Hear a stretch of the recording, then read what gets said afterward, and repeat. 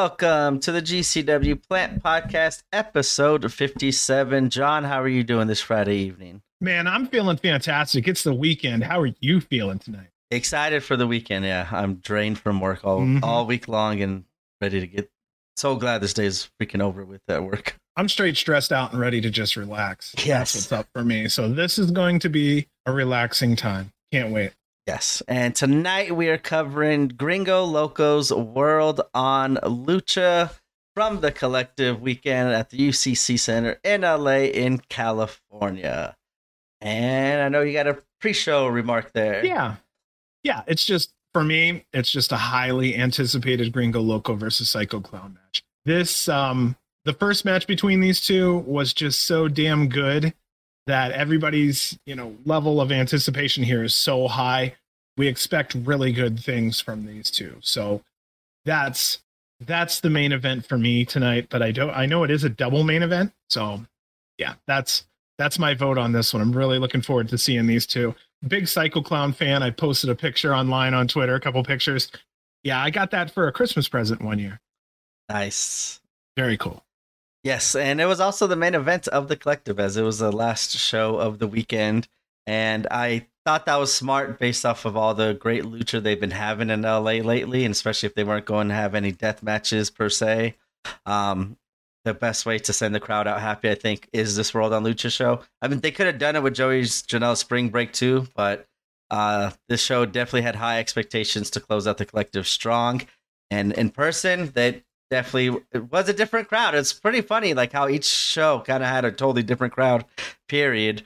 Even with a lot of the same people there, but the chants, the excitement levels too during the shows and matches all changed. And this Wrld on Lucha was hot the entire night. And yeah, the main, or was it the main event? No, not main event. It was a double main event. Gringo versus Psycho.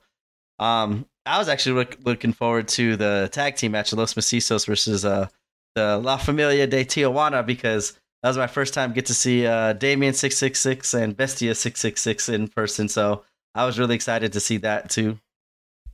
I've seen them individually only on TV. That's the only thing I can say. So actually seeing father-son together was special for me. Yeah, I was really looking forward to the family versus family one. But this whole show kind of had its ups and downs too. Being a lucha show, you just expect to see all lucha and all the same high flying maneuvers and the incredible ground game that a lot of these competitors that we've seen in GCW with the lucha teams do. There was kind of a good mixed match of wrestling. They had the scramble, which felt like a GCW scramble. Then they had the women's match, which was incredible. The 6-man tag match, that's kind of what we've been seeing lately with the lucha stuff in LA, and I thought that hit the spot too. It was Tony Depper versus Negro Casas, falls count anywhere, then Vikingo in the main event. You had a lot of variation during this card, and I was really looking forward to seeing how they would kind of change their card and adapt to it. Well, they definitely did a lot of crazy shit. This 6-way scramble, I felt like, okay, so I reviewed Emo Night, and then I reviewed Gringo Loco's World on Lucha, and man, the difference. It was like I was starved for, not starved. It was like I was thirsty for water, and then I switched to the World on Lucha match, and it was just like waterfall. I was like, oh, finally! I felt so relieved. It was a lot more fun to watch this show. Yeah, Emo, one of my favorites. Emo fight of. Ooh, can't play favoritism on here. That's okay.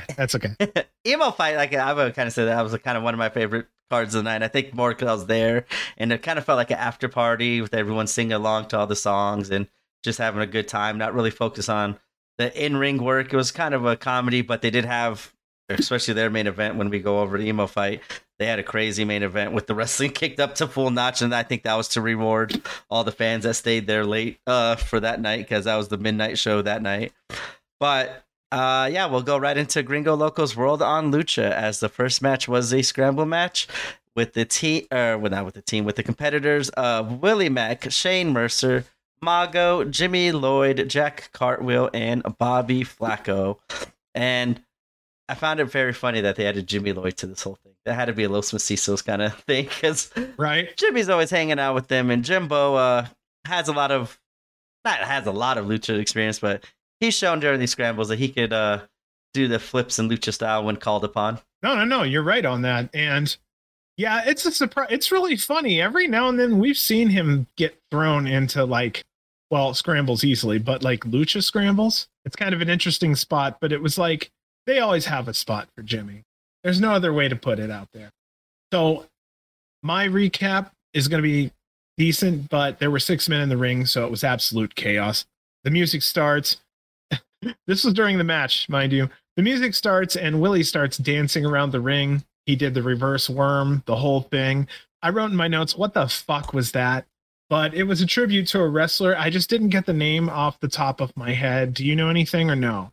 No, I do not. Okay. But the fans around me knew. Fucking this is what I was saying. Like, these are the fans. Like, these are the same fans over all these shows. So, yeah, these fans, they heard the music, and I'm like, whoa, shit, who's going to come down here? I'm like, is Blake Christian going to ruin this show too? And then, but yeah, you see Willie Mack's face turn, and then like the lady behind me, before anything happened, like Willie Mack just kind of smiled, and the lady behind me is like, "Oh, you know what time that is, Willie Mack?" I'm like, what is she talking about? Like, she's already gone. And then Willie Mack starts dancing. I'm like, okay, this lady knows something I don't know. Like, I was interested, and I'm glad you mentioned it was a tribute to somebody, because I don't know who it is, and that's something I definitely am going to look into. Maybe next podcast bring it up, because the lady and I think it was two older ladies behind me were like super excited to see it. And like I said, they just heard the music, and right away, like if we hear someone's music, like we hear the bell and Nick Gage just we're like, oh, we know what's happening. Everyone else that's brand new is like, okay, what the hell's going on here? But the people behind me were popping, and those women were hysterical. They were, I think one even threw $1 or tried to throw money in before, like, as Willie Mack was dancing before the action started. I think she tried throwing $1 in, but it came up short, and one of the cameramen picked it up and kind of left it in the corner. Right in that corner. But I thought that was a great spot. I totally unexpected. I'm like, and then I wondered if that was something that Willie Mack does in AAA, because he wrestles there quite often. I thought maybe it has something to do with then too. So this is one spot that definitely makes me want to research on it to see what the deal was, because I thought it was a very entertaining way to start off this night, and the people around me absolutely loved it, and I want to find out why they loved it. Yeah, each one shined in their own way. I really can't, you know what I mean? It's like a blanket statement, but, Mago was doing an amazing job. He's a little shorter than I thought, which makes him a little quicker than I guess I thought. I think it's because he's usually with Toxine, so I don't know. Maybe there's something to that. Bobby was showing out also. You know how it is. Flacco's pretty damn awesome. He's fun. I really would have wished to have seen his entrance, because I wondered if he came out on like a little dirt bike or something.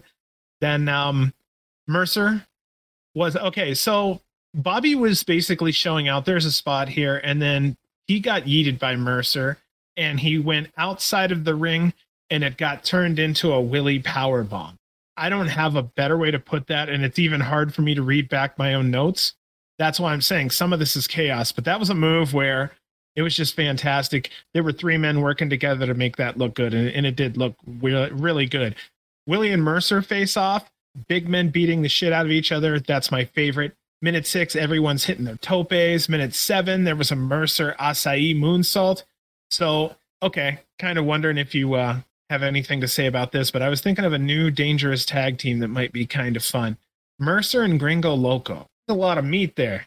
I would take it. That's the funny part when we talk about tag teams, like possible tag team. Mercer seems to be the fit for everybody. Like I always say Mercer and Axton Ray's one of, like, they teamed once, and that was a team I never thought I knew of. I needed to see, and I want to see a lot more of it. And they already get announced for one of these cards coming up here. I forgot which card, but glad to see them kind of doing that tag team. I think I've said in the past, Mercer and Alec Price, I think would make a cool team as well, just because I can see a lot of similarities there. But Mercer and Gringo's a different one that I didn't think of, and yeah, it would make sense too. You got the lucha style with the muscle behind it, and like you said, I could just imagine Mercer tossing Bobby Flacco to Gringo Loco for like a base bomb or something like that. Who knows with all that shit? Yeah, that would be a fun match, or fun tag team. Or even, you have something like Shane Mercer throwing Gringo Loco onto somebody or through something to get to somebody. I mean, it's amazing. Really what it is Mercer's just incredibly complimentary. I think it's just his style fits so many people. You could fit him with someone like Rey Mysterio, it would work. You could fit him with someone damn near his size, and that would make a completely different makeup of a tag team, but that would also work. There's a lot of people that could benefit from his strength and turn it into something. just based upon how many performers we have in GCW that can do those kind of jumps and flips and dives. And Mercer is the opposite, and that's like the cream to the coffee. I think they should be called the Loco Iron Demon Gringos. There we go. Yes, I'm going all the way with it. I'm diving into that one. Mm-hmm. I would love it though. I, as you said, I think Mercer fits in with a lot of people just because of the stuff that he could do and shit that he could do. And I want to see more of Mercer somehow, some way. Like, I know he is on all these shows, but I just feels like right now the flavor of the month for me with is now Shane Mercer. We get to see a lot more of, because we've asked for more Alec Price, and he's excelled, and now he's doing awesome things and crazy good spotlight matches. And I think Mercer's right up there with him. He's put in the work, and he's always on every show and willing to do anything and whatever's needed for him. And he always hits too. So I do hope Mercer does start to get a little bit more marquee matchups here in the near future. Shane Loco. We'll call him Shane Loco. Yeah, there you go. Shane Loco. Right? It rings, but in a weird way. Either that or Gringo Mercer, but it just doesn't, you know what I mean? It doesn't, there's something that doesn't sit. I like Shane Loco. I don't know why. I'm trying to do something with the Iron Demon there too, like Demon Gringos or something like that. Yeah. Gringo, the Iron Demon. No, the Iron Gringo Demon. No, see, I don't know. It's going to take a while. I'm sticking to my Iron Loco Demon Gringos. I think I changed it already. And I like Shane Loco. I don't know why, it just has a ring. But yeah, it just seemed like a dangerous team. So I'll just go to our finish here. Jack Cartwheel hit a corkscrew from the top rope on Mago. It was a very fun match. Again, something worth seeing because the notes were just, they couldn't keep up. And funny thing, even commentary said we were going to have a hard time keeping up. And that's them not typing. That's verbal. There was just so much. It was just amazing. So yeah, Jack Cartwheel with the win. This wasn't a super, super fast-paced affair. We've seen some where it's just go, go, go. But it was absolutely everything else inside of Scramble match material. Mercer, Willie, and Flacco were the performers featured in this match, and they did a damn good job. Back to you, B. Yeah, I kind of want to mention I want to mention Bobby Flacco too, because we've said Shane Mercer's praises. Willie Mack, I've said his praises many times already during this collective. The same thing with Jack Cartwheel, his improvement. But this was the most I've seen Bobby Flacco like ball out. Like, he was doing crazy.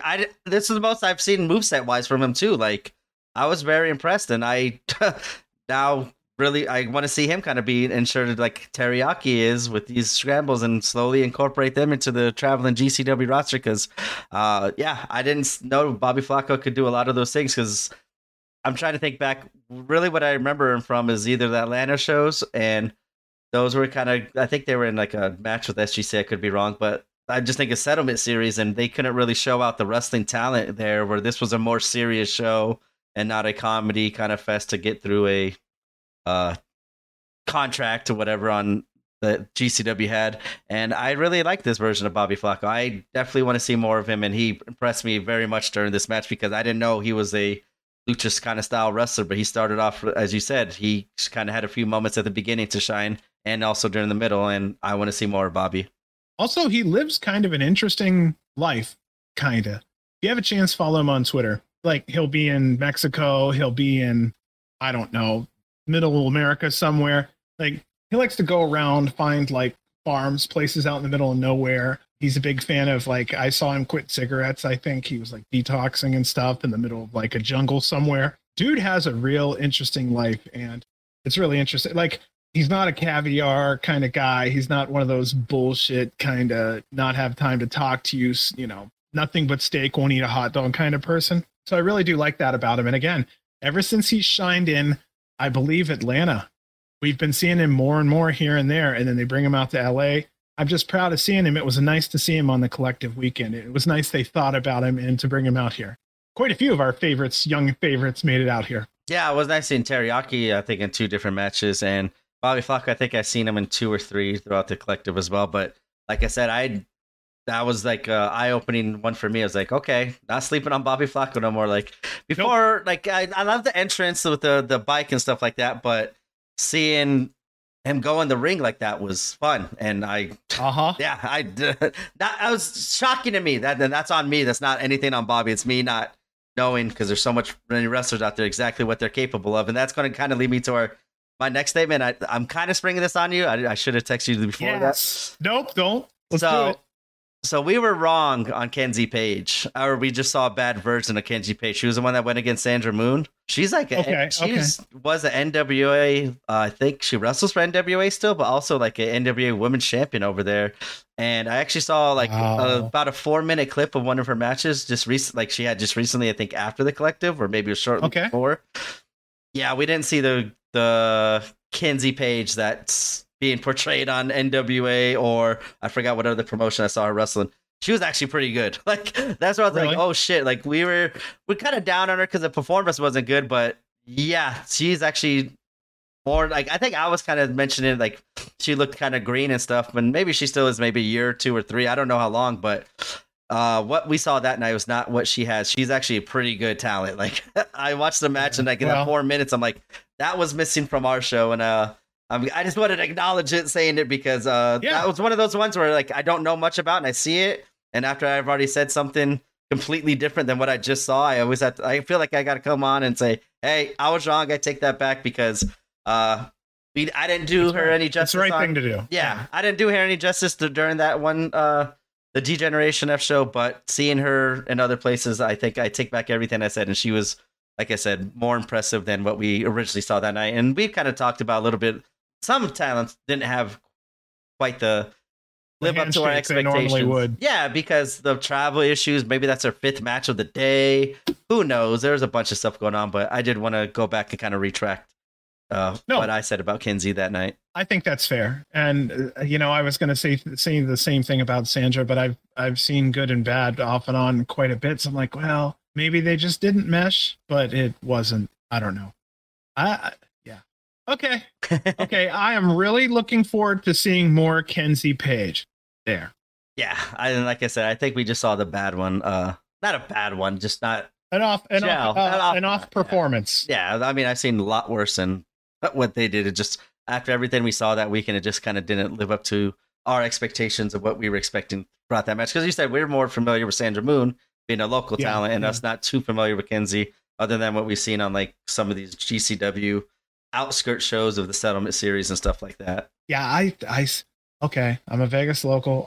I don't see what it is about Sandra Moon. Like, I don't want to get. I see people say, "Oh yeah, look, I don't see anything." Actually, I see just me, not you, because you're actually a fan. You do, I'm just like, I've watched quite a few matches. I don't see where the hype comes from, unless it's just local friends in the community. I'm not really sure, because I just don't see it that much. So I don't know. I'm sitting here going, I don't know how deep I want to get into it, but I wasn't impressed with her this whole weekend. And it was less than what I normally see from her. And what I normally see from her is decent. So I think she was off. And then, I think we have to give old girl another handshake. So yeah, I said, I definitely would like to see Kenzie back. And now knowing that she actually does have quite a pedigree and more than I expected, and impressive more than we saw during G-Generation F. That will lead us into our second matchup of the evening, and I'm probably going to mess this up because I didn't hear it on commentary. And Dolce Tormenta versus Sexy Star. Yeah. And I never heard of Dolce before. I've heard of Sexy Star before, but that's just because of like, I guess, some liberty she took either on someone in the ring or like kind of like a negative like news report and stuff, but I'd never really seen them wrestle or anything like that. So I kind of went into this matchup not knowing much of them other than Sexy Star's name, and this was actually a pretty decent match. Not kind of like what we were talking about, the Kenzie Page Sandra Moon. Like, I just think I had really high expectations, but I think they were very close to that. Just didn't get quite up there, because like I say, Sexy Star has a lot of AAA experience and moves and stuff like that, and it was a good match for sure. Okay, so I will help you out with something. When Sexy Star, the original one, took liberties, she was primarily blackballed from the industry. So this is a different girl here than the one who had went through with that whole BS. Okay. Yeah, that lady was primarily blackballed because she was intentionally trying to injure another. I forgot they do that. She was deemed completely unsafe. I forgot they still keep the character with different talent underneath. And yeah, that makes sense. Okay. Yeah. Cool. Yeah, so I was really happy with that. You know, you have someone younger under there, which means they can carry the character for a longer time than, say, someone who's 10 or 15 years older. I would say it looked like they put a lot of effort and time into it. She had, Sexy had a great outfit. I love the deep red color.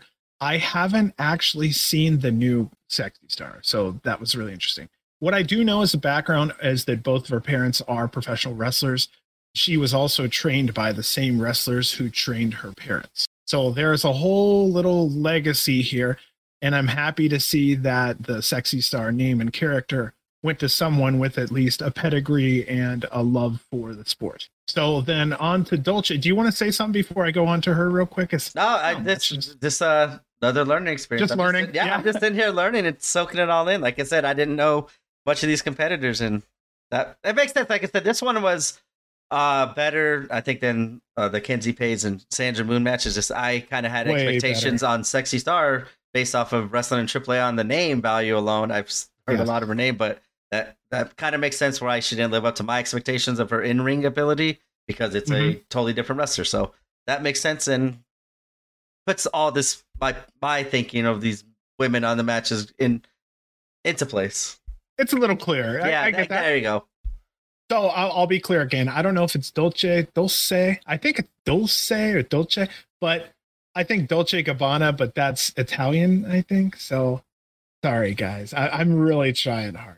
But with Tormenta, there we go. Dulce or Dolce Tormenta.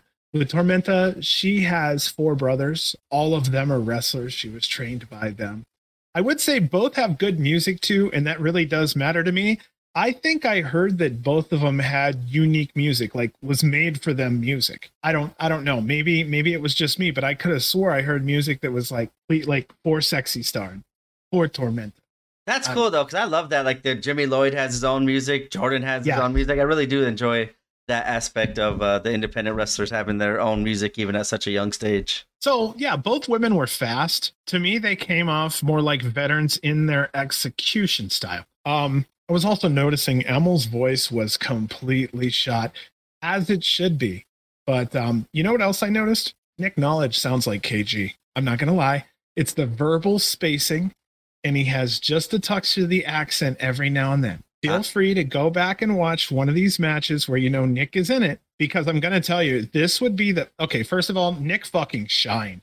This was his show. Like, he knew all the fucking moves. He knew Spanish. He knew English. Like, he was right at home. This is the best I've heard from him. And that's that's incredible, because we were talking about, I think, one of the last times we heard him too. How much he shined and improved in the commentary team.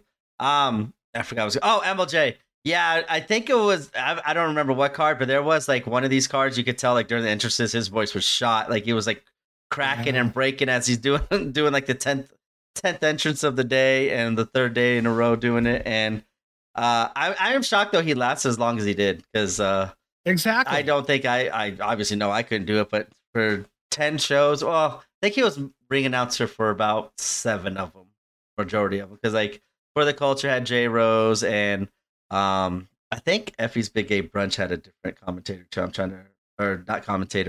Ring announcer. I'm trying to think off the top of my head.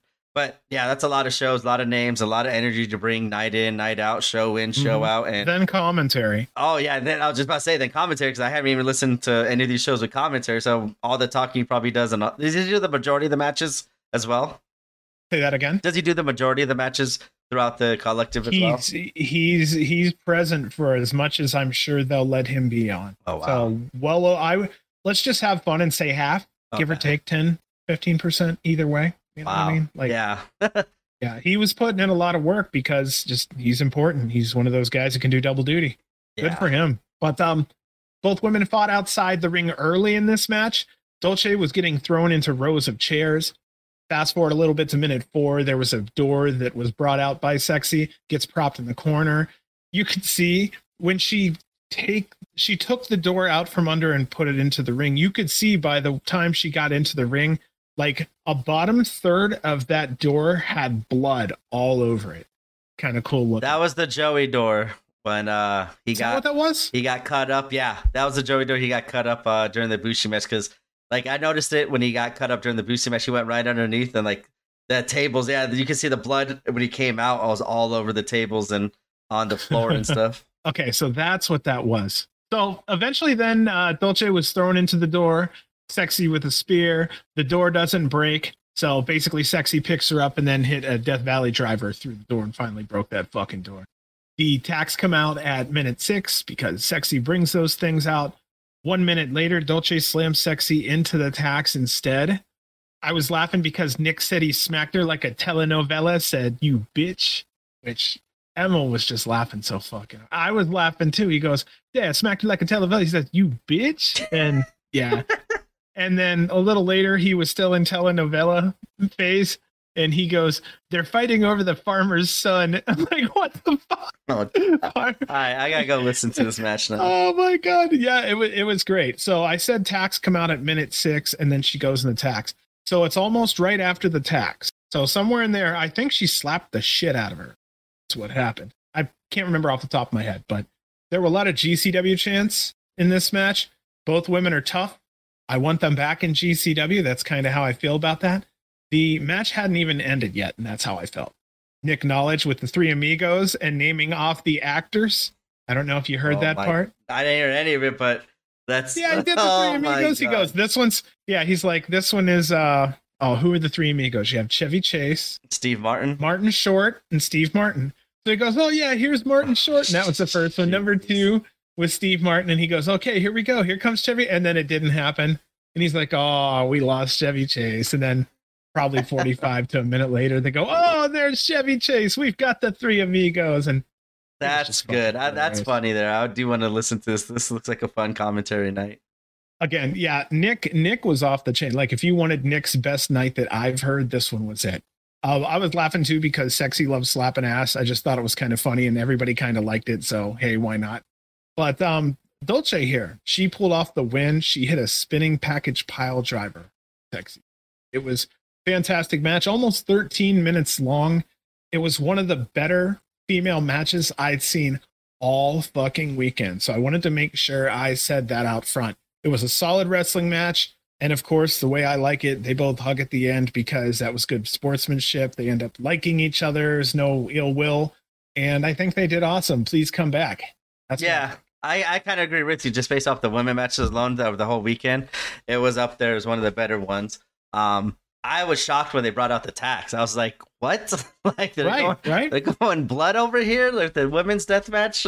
Not death match, but just adding the tacks to it was fun. One thing I noticed too during the match at the beginning, they were kind of following the rules where I forgot which one like was outside, and like the referee is even outside, but like the wrestler looked at the referee kind of like, you're not going to count, fine, and then she rolled in and then rolled back out to break the count up, and I kind of enjoyed that because I like the rules. I like the black and white rules on some of these matches when it's just decided for. Like I said, when it's a GCW show and GCW match and referee, I kind of don't have any expectations of any rules. I just assume that everything's up to the referee's discretion, which it normally is. Yeah. But whenever it's a kind of classical, traditional wrestlers wrestling, I do enjoy when like the rules are being followed and the counts are being counted out and respected on and stuff like that. Well, what makes racing sometimes so interesting is the fact that there's lines and boundaries. It kind of puts all the talent in a box, and it's basically all about what you can do with that talent inside that box. That's why rules are fun.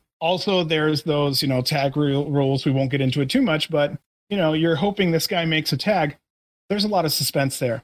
If they didn't follow the rules, it wouldn't matter. Yeah, and the tag matches, I think that adds a lot more drama to those as well, instead of it kind of being the tornado stuff. But I also do love when it's SGC. You get the split screen camera and shit's going everywhere. So I do love them both. Like, they both have their places, but like I just feel like when it's the JCW title, I kind of wish was more, had the rules being followed a little bit more than what's kind of happened with it so far. We'll see. Yeah. Wide open. Also different champions, different reigns. Yeah, true. So, Nick Gage reign will look different from a Masha Slamovich reign Yeah. as a champion. Never know. Open for the best. That will lead us into our third matchup of the evening, as it is the 6-man tag match with the team of Aramis, Commander, and Rey Horus going against Ares, Black Taurus, and Latigo. And yeah, I just expected a bunch of craziness, and I was so glad to see Commander back, as we kind of talked about during the ladder match. He seemed like he kind of got a little dinged up with the head, and I was just happy to see him back in the ring, because like, I didn't know if his status would be up in the air or not after seeing what how he was moving and acting during the ladder match Joey Janela's spring break. But this match was this one felt like a GCW scramble match in LA. Like just throwing like a normal card. Not saying it was like a normal match, it was crazy good, but this one felt like something I've seen before. A lot of familiarity in this match, and everyone, Ares and Commander, like I can't praise these two enough. Ares, especially for me, like I'm starting to become a huge Ares fan. I love everything he does. He's just amazing. Commander's just adding to his incredible moveset and having crazy matches. I finally actually just the other day went back and saw the Commander versus Vikingo match at Ring of Honor. Oh, really? Wow. Oh, yeah, I haven't seen that yet. Wow, but now it makes me way more excited to see it next weekend in GCW, because I think it's in Atlanta. I can't remember where it was, but we're seeing Commander versus Vikingo in GCW, and I just can't wait to see. This is one of those ones. Okay, I got to see the traditional Ring of Honor rules being followed in GCW. I don't want any rules for Vikingo Commander. I want them up on wherever they're at. I want them flying high, jumping off stuff, and doing crazy shit all over the arena, because that was an incredible match they had. You want the bumpers off of the bowling match, is what you're saying. Yeah. You don't want. Yeah, you want the training wheels off. Yes, the GCW style for Commander Vikingo. Yes, that's one match. I don't want any rules being followed. I just want to see incredible moves that those two can do, because that match in Ring of Honor was great. But yeah, this was a fun 6-man tag match. So I've seen both teams come out. They look great. I really do love both of these teams. There's not a single performer on either side that I wouldn't take as a singles wrestler at one time or another to put on a fantastic match. Commander, I think it was Nick Knowledge that said he's the man that gravity forgot. And I know that's kind of an older statement, but I like that he kind of. I haven't heard that statement forever. Then I was like, wait, did they change it? Classic. Yeah, that's good. It may have been changed a touch, but I'm not sure. I can't even remember who they originally said that about. Some old 80s WWFer, right? I don't know. We'll have to figure that out sometime. Put in Google the man that gravity forgot wrestler, and you may find something, you may not. So the match starts with Ares, Taurus, and Latigo on the outside, and topes start flying from everyone. Commander with a huge high spot in the first 15 seconds of the frickin' match. It was interesting seeing Latigo and Toxine split up into two different matches in this show, but I'm guessing it's because they may team together in the scramble or in this tag team, so they tried to not let them be together. I'm unsure. Horus was on fire for a while, beating up on the entire other team. Black Taurus is very quick and agile given his size. I can't stress it enough. I like the look. I like seeing him in GCW. I'd like to see him more in GCW. Have him as a strongman, Mercer style would be absolutely fantastic. I haven't seen Aramis in quite a while in a GCW ring, and it's really nice to see him back. He really was, though, on a lot like the receiving end of an entire team of Ares, Taurus, and Latigo for like 45 seconds to him, and he got the shit kicked out of him. All three men from let me think about the best way to put this. Basically, Ares, Black Taurus, and Latigo were tearing apart each team member individually for multiple minutes between Aramis, Commander, and Rey Horus. There was a lot of chewing up of time. The bad guys in this match honestly had better teamwork, but after a nasty beatdown, it took until about minute 9 for the good guys to take over. The bad guys in this one really did have a chance to breathe, which was nice. There was a lot of suspense built up there. Minute 11, Latigo's impressing me more and more. I really like what he's doing out there. Ares was in his usual form, awkward motions and unique movesets. Minute 12, action picks up and everyone is hitting their moves. Minute 13, and everyone is laying down in the ring. Everyone is exhausted. The fans are chanting, "This is Lucha." Everybody was just so damn happy. So here's how this thing finished. Commander, Aramis, and Horus, they get set up. Aramis and Horus hit topes on Taurus and Latigo. And then as that just happens, then Commander hits the Skywalker. And our winners in this one were Aramis, Commander, and Ray Horace. I was so freaking happy in this match. And like I said, after watching Emo and reviewing Emo, this was so fucking refreshing. Yeah, I kind of go back off your Black Taurus point there. I think he's a great base like Gringo Loco. He's the perfect person to have in these scrambles because of his strength, and he always got like the one I remember like Bandito tried doing like his kind of Fosbury flop in one of these shows. I forgot which card, and literally Taurus caught him like with his head 2 inches above the ground, or else he was going to be spiked right on his neck. And I was like, wow, Taurus with the save there, because it had disaster written all over it. And I agree with you. I want to see more Black Taurus in all these Lucha scrambles, because whenever he's on there in these matches for the scrambles, it's been, or not even scrambles, just the Lucha kind of style matches, he's been incredible. And that's one name I don't say often enough, but I'd want to make sure I say it now. Yes, we want to see Black Taurus more in GCW. The man who gravity forgot was Pac, old Adrian Neville. No shit, really? Yeah. So we're talking like 2000s WWE. No, we're talking 2010s. We're talking about like recently in the last like mid to 2010s. I was actually going towards Ricochet there, but I loved how they made that callback, because that's one definitely Commander has overtaken that role, I think. This is absolutely fantastic. So, 14 minutes, too. They actually let them fucking do their thing. It wasn't like bullshit. You know how Lucha matches can sometimes be quick? There wasn't a quick match in any of these here. Average at the lowest. Yeah, I think it, as you said, though, it gave it, especially for the heels, to kind of give it space to breathe and soak in the heat, while also getting the crowd behind the faces. And I love this match, and I'm watching it back right now. And Commander is so crazy when he does like his Phoenix. He did that top rope Phoenix Hurricane Rana. Like, he's insane, man. Like, I don't know. He's just. If we could only sign him. Oh my God, yeah, right. Him and Vikinga. That's those two now are just incredible. I think they're wrestling for Defy as well. I think they got announced for a match in Defy. Really? So I would love to see these two kind of be like life, as we kind of talk about like life. Or career-long enemies. I think those two would be great. Like we got The Rock and Triple H, Guerrero and Ray. Yeah, I think that would be incredible. Not just series of matches, but a career-long feud, because those two are just incredible. That will lead us into our fourth matchup of the evening, as Los Macizos go against La Familia de Tijuana of Bestia 666 and Damien 666. If I mess up these names, I apologize. My Cuban family's rolling their eyes at me right now. But you do well. I try. I got AAA. That's easier to say than some of the other ones. Do. I still fuck that up. I do the white boy thing. I'm like AAA. I said I was really looking forward to this match because it's the first time seeing La Familia de Tijuana, and it was fun. It was nice to see Damien 666. He's everything I kind of seen from clips, and I've seen him on AAA a couple times as well. I enjoyed actually get to see him in person, and this was a fun match. Macizos, doesn't matter. They just have entertaining matchups, and this was definitely another one of them. And I was kind of glad to see them wrestle against the Lucha legends from AAA. Okay, so I'll go ahead and explain it to people who aren't familiar. La Familia is truly a family. For those who don't know, Damien 666 is, in my mind, if not, I didn't look, a true Hall of Famer.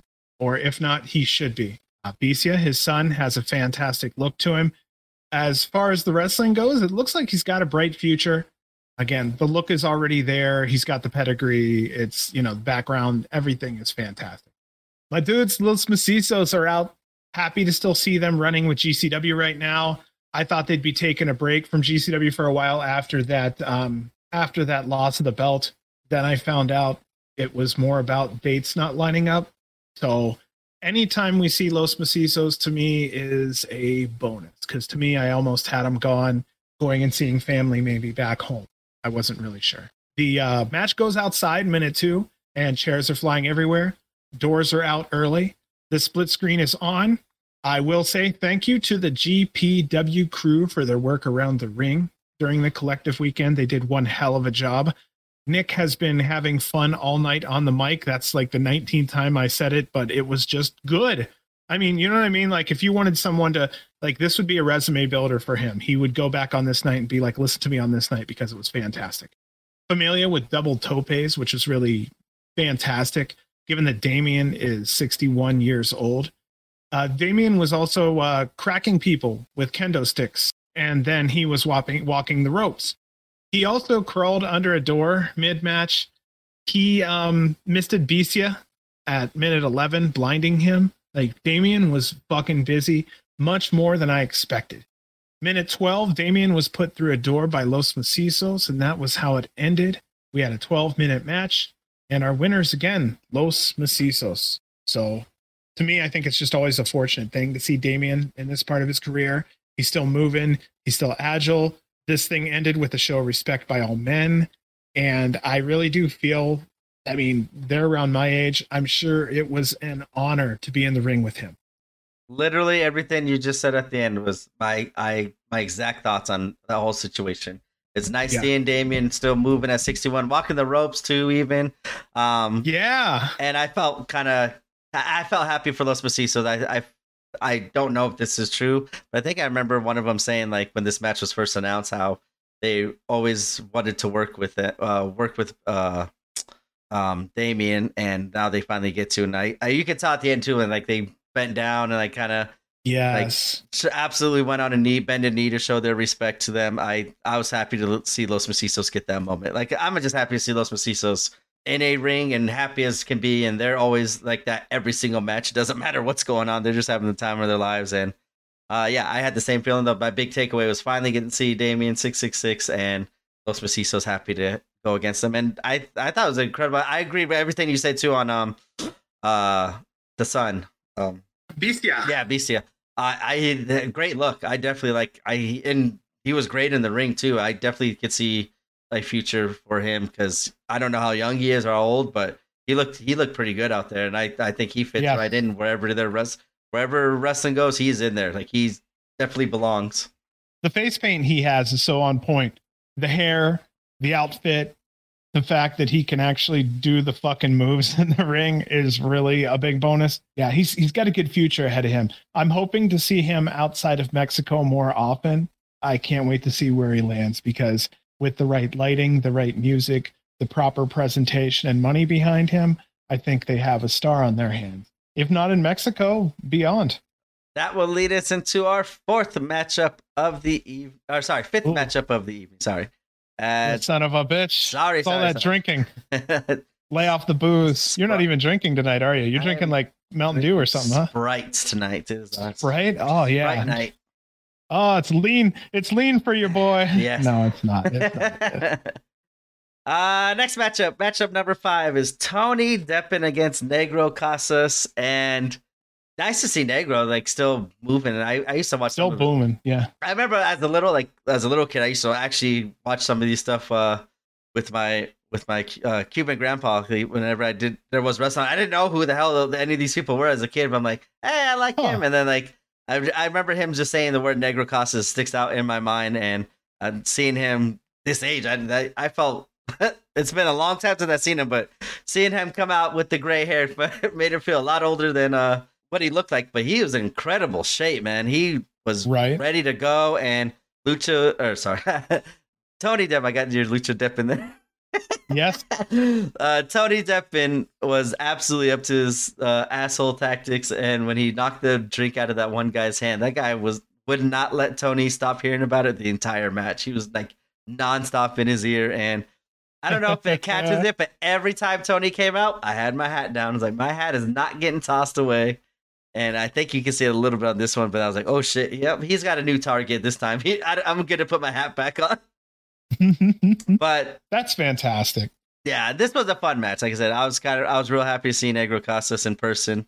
Kind of wish my grandpa was still here so I could be able to show him and tell him, because like he would have a smile on his face too, because he didn't really watch wrestling, but he knew of Negro Casas when I was little, and not tried to tell me about him, but was kind of telling me like why he's good and stuff like that. And Tony Deppen, I think this was a pretty big match for him, wrestling against this legend, and I think it was the crowd was really behind Negro Casas, obviously, but whoever brings like that, I don't know if it's the spinning thing that makes the noise or whatever, but I love Yeah. that. I love that LA has that and AC has the blowhorn. And yeah, this was a fun match. The blowhorn. I like that because certain times, like I know it does get annoying a little bit, but I think the last show in AC, whoever had it, kind of found a good place and had very good timing using it. Like especially like they're at the end of like Rena and Casey's match, you just hear the horn going off. I think even when Rena won the belt from Alex Colon, you could hear the horn in the background because they're so happy that Rena finally won the Ultraviolent Championship. So you want to talk about the old Negro Casas for a minute here, and we'll talk about what he has. I'm ready to learn. On. All right, so let me go. Okay, yeah, well, yeah. Just sit back and relax. It's going to be a lot easier. There's a lot of numbers going on here. I'll sit my Sprite. Oh, exactly. You just lean back. So he's held the UWA World Middleweight Championship for 787 days total. The UWA World Lightweight Championship for 301 days. The NWA World Welterweight Championship for 246 days. The NWA World Historic Welterweight Championship 475 days. The Mexican National Trios Champion 432 days. The IWRG Intercontinental Trios Champion 203 days. The IWRG Intercontinental Middleweight Champion 1,643 days total. The CMLL World Welterweight Champion 536 days. CMLL World Trios Champion 166. CMLL World Tag Team Championship 6 times, 2,105 days and counting. CMLL World Middleweight Champion 2 times, 942 days. Ladies and gentlemen, if those were lined up back to back with no overlap whatsoever, that's being a champion in your life for 7,846 days for a total of 21 and a half years of your wrestling career. Holy shit. Yeah, that's almost as impressive as I think was the last one you did. I forgot. Not the Motor City Machine Guns, but you get out lots of good stats during this whole collective, so they're all kind of running along. But that one was Nick Gage. That's what it was. Nick Gage's. We ran down Gage, and we ran down someone else. I just can't remember who. I think it was the Motor City Machine Guns. I could be wrong though. Yeah, we did run over the Motor City for sure. We did those. Oh well. No, that's good to hear. Like, all the numbers so crazy. Together. Yeah, that too. It's so crazy hearing all the different belts and stuff. Like NWA, you said the welterweight, I think championship or cruiserweight, and I was like, I didn't even know they had one. Yeah, dude. It's all over the place. It was just really insane. I wanted to kind of catch up everyone like myself who appreciates what he's done, but don't know what exactly he did. We just know that he's been around the world, done it, and anyone who has a chance to see him respects him and loves it. So I have to do the same thing. Now I know a lot more, and 21 and a half years of being a champion is just, that's a lot of trust in promoters saying, will you please help carry the torch for my company? Fantastic. So yeah, Tony Deppen came out first. We had Lucha Deppen. I was a little like, what? But again, it's Negro Casas, and I think Tony Deppen is a good pair of hands. Was it announced Tony Deppen on commentary? Sorry, Lucha Deppen? Or no? No. That was just what I called him. Oh, okay.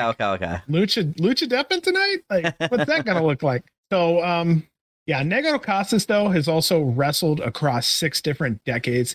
He is a living legend. And like I said, he's in good hands with Tony. But, of course, once the match started, Tony was being a dirty bastard like he always did. He was biting fingers, giving the middle finger, just being disrespectful to Mr. Casas.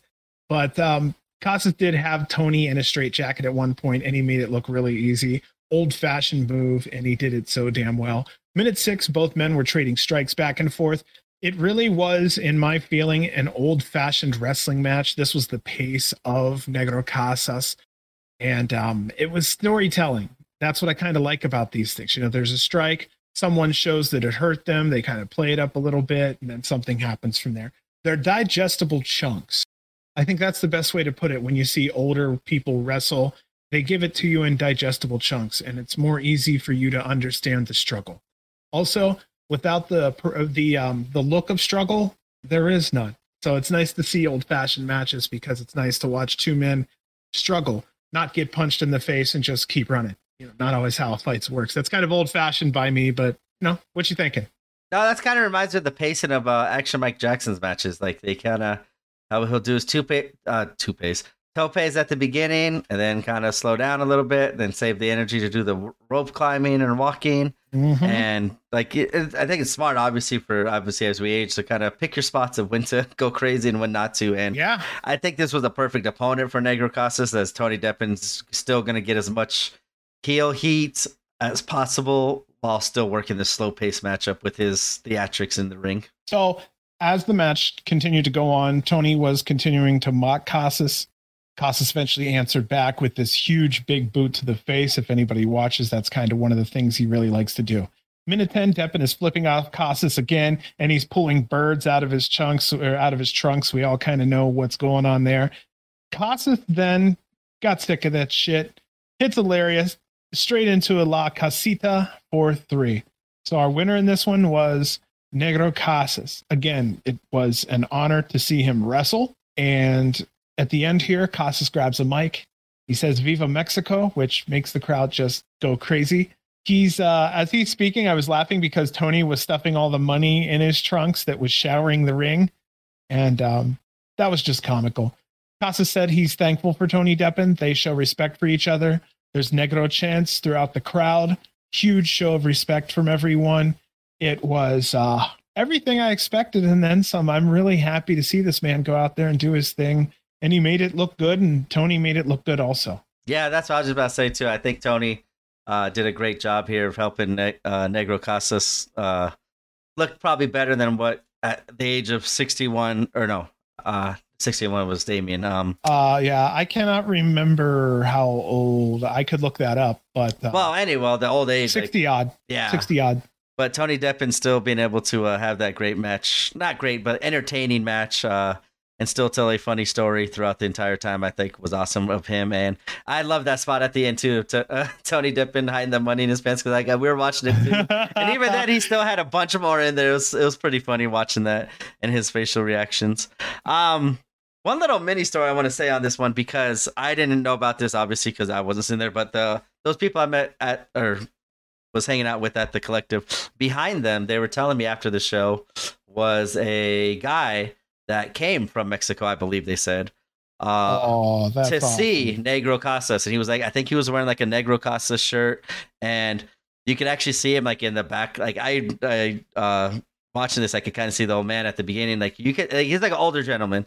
Yeah, you could tell like he was actually brought to tears to finally to see Negro Casas wrestle. And like that just kind of goes along with everything I saw at the Collective. Was wow, a lot of great conversations and lifetime moments, and people just crying tears of joy, and finally being able to meet someone that inspired them to either to wrestle or to enjoy wrestling, or really, like when we talk about FP's Big Gay Brunch, like it gave them a safe spot to kind of come out and feel wanted in their community.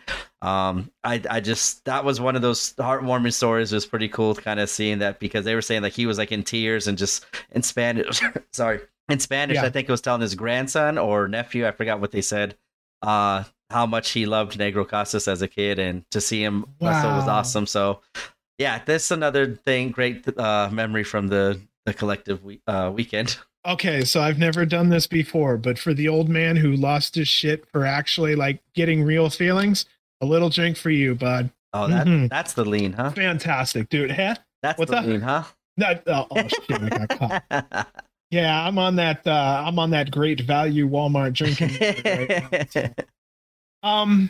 Gosh, that's a great story. That's what I love to hear. I mean, I saw that every show there was somebody there, like especially at the meet and greets afterwards and before. Like you tell, a lot of people are moved to be at the Collective, whatever their reason for to come to get together as a collective group. I hate to say that, of wrestling fans that make them feel welcome, like to express those emotions. That's something you don't get often in life, or in anything. But I'm glad GCW and the fans kind of encourage that and take reception of that very well, because it was pretty cool seeing an older gentleman, like I said, like in tears, enjoying watching a legend. I'm blown away.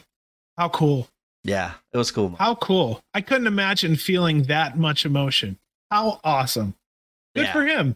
That was good. It was good to see Negro Casas, as you said. I enjoyed seeing him too as a person, and I kind of don't have the same sentiment, but it would have been cool to kind of show my grandpa. I got to see Negro Casas in person, take a picture with him. He would have loved hearing that. Hey, you never know. Maybe he was there chilling. Right. You never know, man. You get to see him live. Yes. Hard to pass up.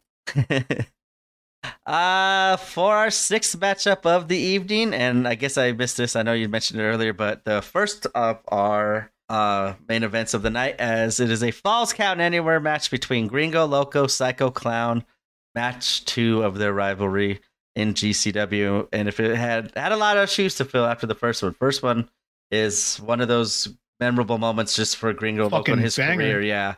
And with not really a build up to it, we didn't see Psycho Clown at all, and any of that stuff. I was really interested in how the crowd would react and everything, but as you said before, Psycho Clown's just special. He gets over with the adults, with the kids, no matter what. He's always had it, and he even brought his kid out, and I thought that was pretty cool. But I also loved Gringo Loco's reaction to having the kid out there. Yes. And he was like, "Get the fucking kid out there!" Like yelling at him. The kid's like in the corner, like what kind of look on his face. And I love seeing the full on heel Gringo. I know it's going to happen. They're not really a spot this happens, but there was a planned spot Gringo really wanted to do during this match that they did not allow.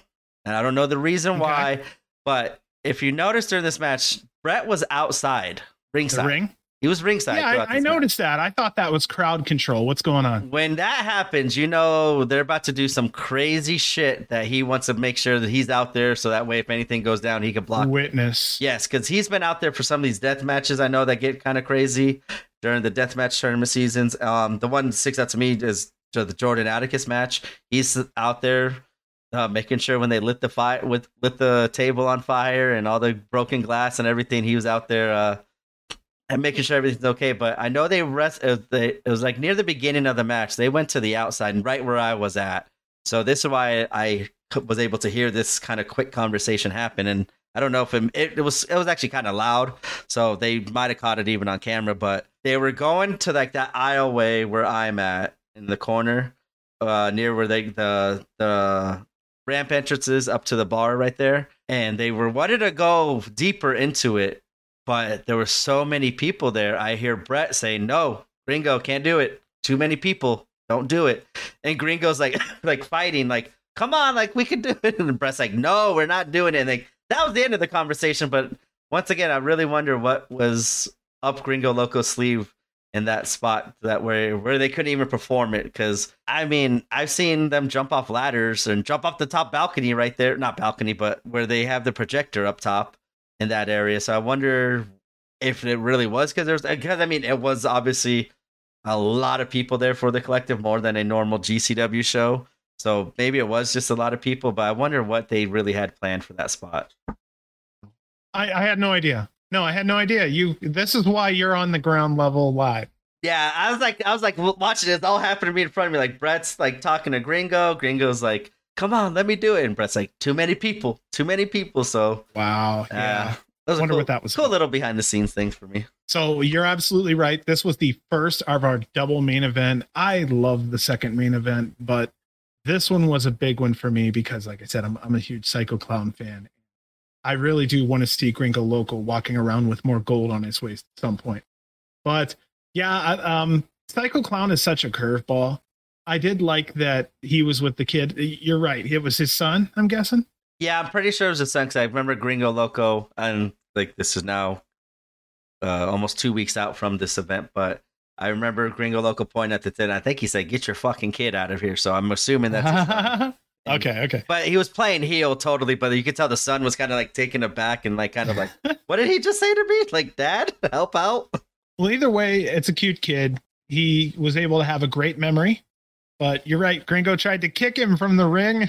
Gringo is fully healed. It was very obvious from that point forward. So the first 30 seconds of both men has eaten chair shots to the head.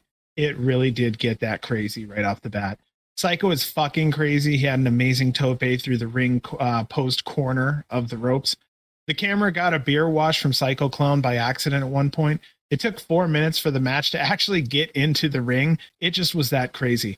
5 minutes into the match before Gringo was able to take over and get in his offense. heel Gringo is going after the mask of Psycho. A lot of heavy boos. Gringo gives Psycho a heavy chair shot that bloodies him on the forehead. You can see Gringo then biting his forehead and ripping into his mask. That ended up being getting the fans pissed off, and they ended up with Gringo Puto chants. Also, chants to go fuck his mother would be the nicest way to put it. The door comes out at minute 10. You're laughing because I know you heard that shit live. It's funny, right? Yes, the crowd chants were awesome. And now that I kind of know what that one means, I think I asked you before what it means. And I couldn't understand what they were saying. I think I remember I asked you at the last LA show, like, what were they saying? Like, you didn't really know. But I did find out what they were saying. And right now, of course, as I'm talking about it, I forgot what it was. But it means like asshole, like just in Spanish. But I was like, I never heard that word for asshole. But now I at least know what they're chanting at them and why and what it means. So doors come out at minute 10. Gringo's cutting into Psycho with scissors. Psycho picks him up and drove him into a door, then hits him multiple times with a chair. Psycho was not happy. I don't know why. He smacked the shit out of him with that chair. Psycho then up to a split leg moonsault. Most of this match so far had been Gringo getting punishment. Gringo even got Alabama slammed onto a chair. I like to say Alabama slammer. It's always been a fun one to say. Psycho with the tornilla tope onto Gringo. Gringo busted open. Psycho cuts him with scissors. Now Gringo is busted open hard. No shit, it was a lot. I think they actually called this match early, maybe because of the blood. If you have a chance, keep watching that match. Gringo goes up on a huge ladder and completely misses with the Senton Atomico. In my opinion, this is up there with the first matchup, and that's what I said at about minute 15. Gringo laid on the door bridge. Psycho goes up to the top of the ladder. Psycho jumps and Gringo puts up his knees, which looked pretty fucking painful. Gringo has his head sort of wrapped up to stop the bleeding so he can finish the match. It looks pretty nasty. Minute 18 and Psycho is pulling out all kinds of fuckery. A few cinder blocks, doors, anything he could find was coming out from under that ring and onto the mat. Psycho was setting up a door bridge. This never ends well. Gringo sets the cinder blocks on Psycho and goes to the top. Psycho gets up and beats Gringo with a belt. Psycho spreads out thumbtacks on top of the cinder blocks. Psycho then hits a Spanish fly through all of that. Gringo wraps up Psycho for a quick win, and Gringo is bleeding hard. That leaves our winner here in this one, Gringo Loco. And like I said, I'm going to kind of say, I think it was stopped early because the bleeding at one point got really bad. After they did that last high spot, you can see it was a different kind of match after that. But after it was done, a few of the fans booed because of the semi-abrupt ending, but this ending was necessary. And from a performer's perspective, they gave all they had, and they had to cut it just like a touch early because of injuries. But you could also see that Psycho had major abdominal issues of some type. I don't know if he landed on one of the cinder blocks or what, but he needed help leaving the ring. So I'm guessing at the minimum, Gringo needed glue, but money was showering after this one too. Yeah, that blood spatter when Gringo got busted open, it was like all right by me. I was like, holy shit. Like Gringo was... Yeah. And I'll keep that to myself. I'll tell you afterwards what I was going to say, because I don't want to... He was deep. He was cut deep. Yeah, I don't want to go... into the baseball, too inside baseball there, but I think there's a reason why the cut was too deep. But it was pretty bad, and I agree. I think I'm right there with you with Psycho. I think I remember as he was being helped out, like it was like a legit, like he was really hurt with that cinder block, because when they brought out the cinder blocks, I was like, what the hell? And actually, I think with the spot that I said they were going to plan was at the end. I kind of fast forwarded to the end, and I see Brett outside then, so maybe it was at the spot end, and maybe that had something to do with kind of the ending as well, because they had something planned, and maybe they did have to call an audible and end it early. But I didn't hear the boos, to be honest with you, but I don't know why people boo. That was 23 minutes of freaking violence, and like, was that not enough? Is 26 going to really make it that much better? Like, I mean, I kind of complained between 10 and 15 minutes. That's like another half a match you're missing. But you've gotten 23 minutes of this violence. Like, I don't understand. You've had enough to chew on. I thought that was it. Like, I thought the ending was perfect of how it should be. Think like, so too. If a grown ass man gets thrown onto cinder blocks like that, yeah, you're done.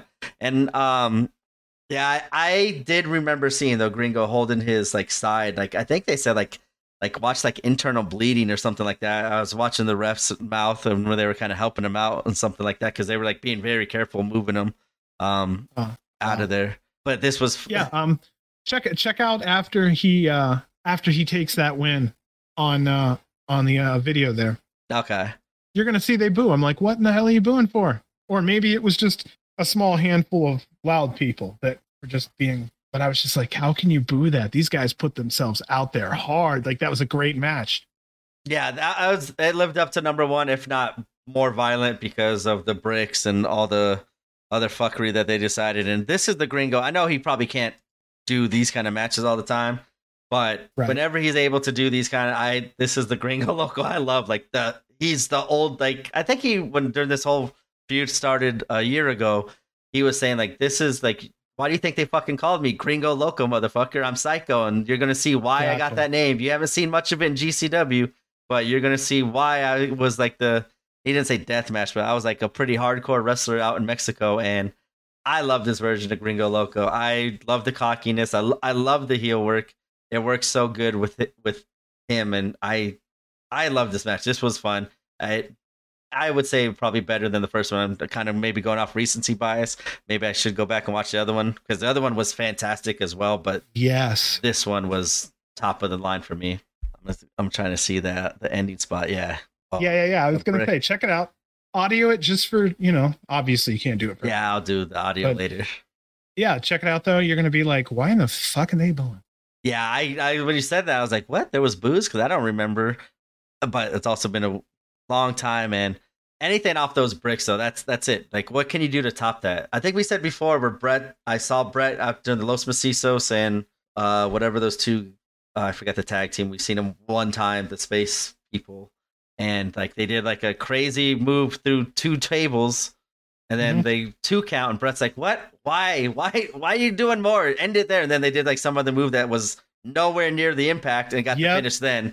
And I remember that. Yeah, and so after landing on bricks, like, where are you going to go from there? That tops landing on bricks from the top rope, a Spanish fly through tacks and through a door. Like, that's it. There's no more. And I'm happy with the ending. I didn't notice anything really too like weird about it, other than the injury to Psycho Loco. I think he really did mess up his somewhere on the insides, because I remember when they were taking him out, they were like, be careful. Like, I think someone said like bleeding, watch the bleeding, and pointed to his stomach area. And hope all is well. And yeah, they did throw up the X here too. I see them throwing up the X here, trying to roll him out carefully. Perch actually threw up the X on Psycho Clown as they're taking him out. Okay. So when they hit the bricks, you're going to see Psycho kind of roll over the side, and you're going to see his arm like that towards the referee. I thought he fucked his arm and originally. Yeah, that's what everyone thought too. I went to the side, to the internal injury, because I saw him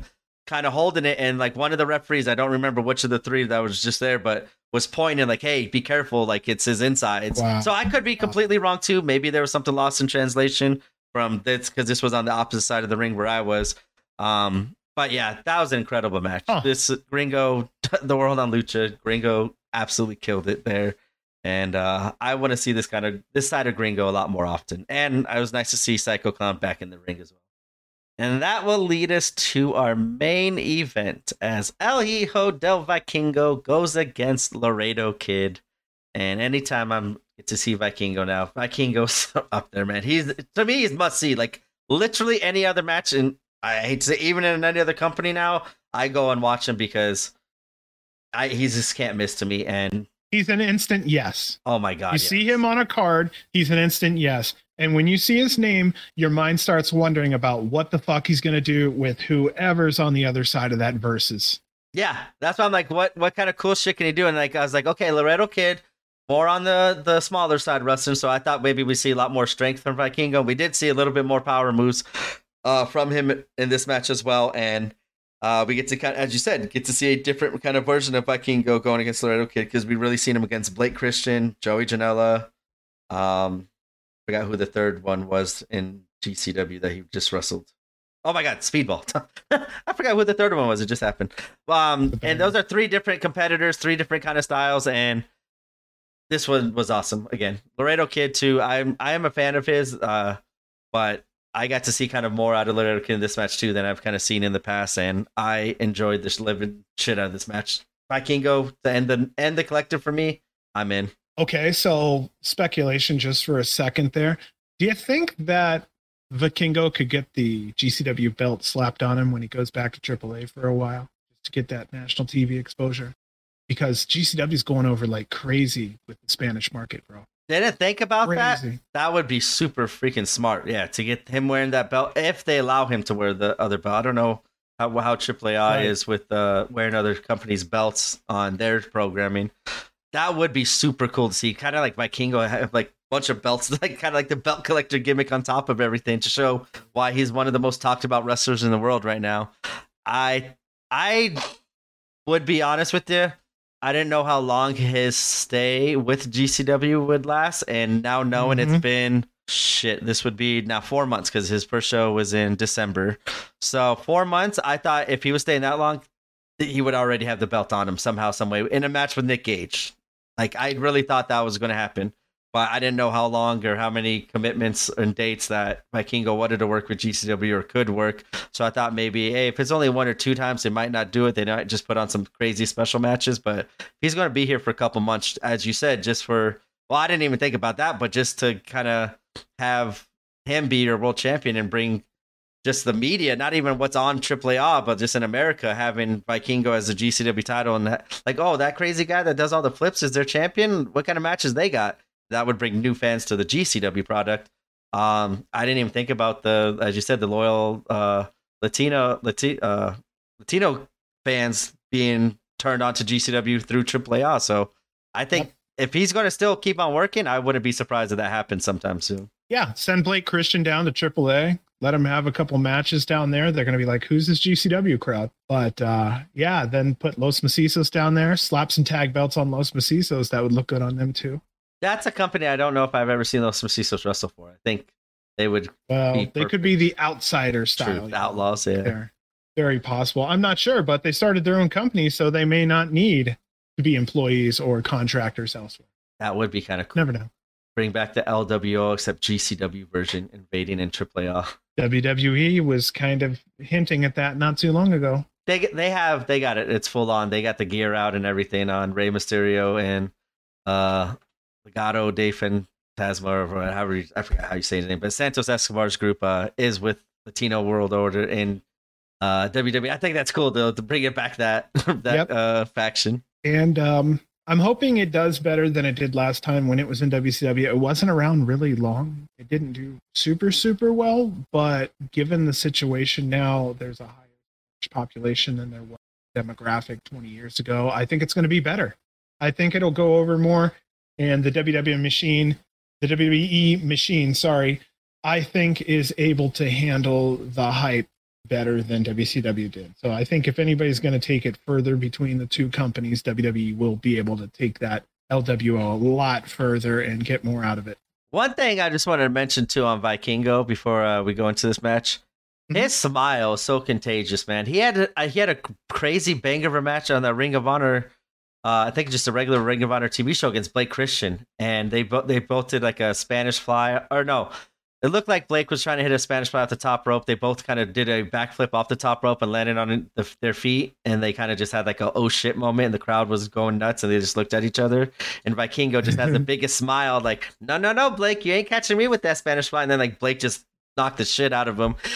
I just love Vikingo's smile, man. It's just so contagious. He's enjoying it. I'm glad that the business hasn't beat the fun out of him, because he's done some incredible shit where he could just wake up tomorrow and be like, I'm done with doing all these flips and shit. Like, I'm risking my life out here. And I'm just so happy to see him being happy and enjoying what he's doing and getting over with the American crowd more than he was obviously in AAA. And that's been awesome. And I hope his independent run lasts a long time still, especially for GCW. Dude, he's going to be like Barry Sanders, where he's going to quit. Like, if he quit earlier than, his career maybe could have, his career 20, 30 years from now would be like that enigma they talk about. Like, what if, there was this guy named Vikingo. He was way ahead of his time back then.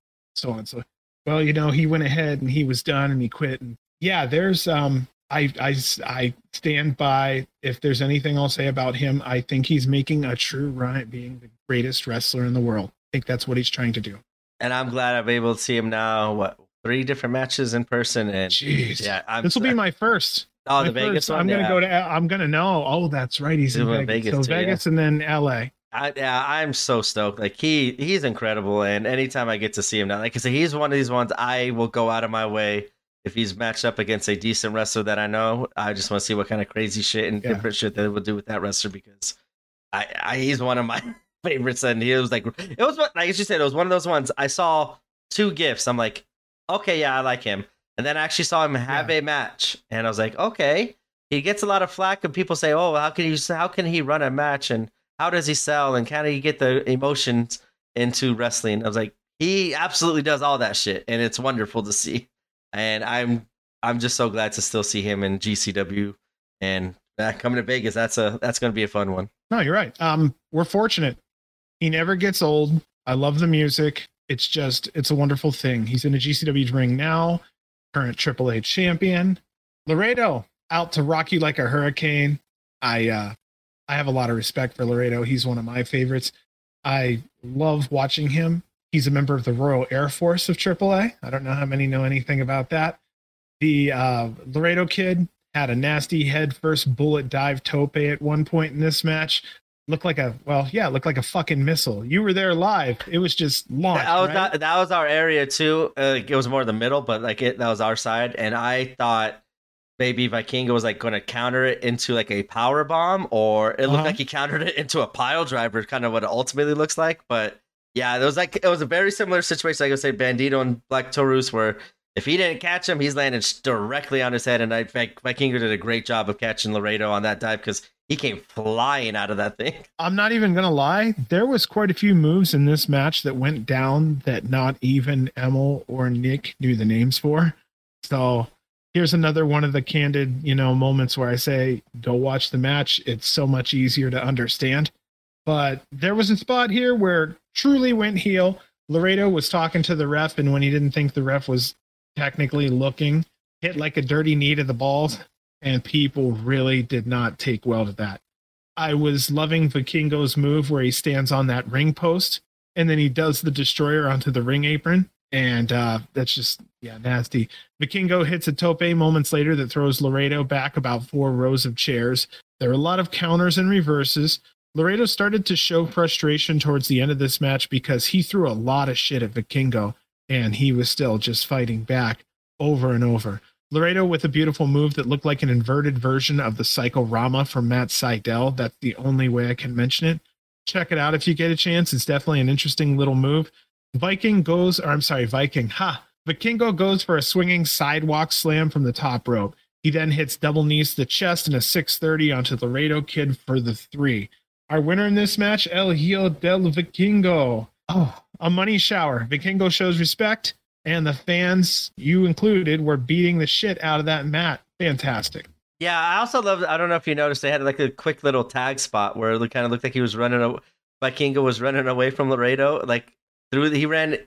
Laredo went to go do like a tope or baseball slide to the outside. Vikingo. They're running around chasing each other. Yes, I love that because I remember at first I was like, "What the hell's going on?" And I was like, "Is this Ultimate Tag?" And I get to see a version of Ultimate Tag in here because I've seen little clips of that little sport kind of happening. Well, I don't think it's new anymore, but it was happening during COVID. And it looked pretty interesting the way they're just kind of parkouring all over the place. And Vikingo, the way he was running away from Laredo, I thought we were going to see a little bit more of that. And I thought that was a cool little spot.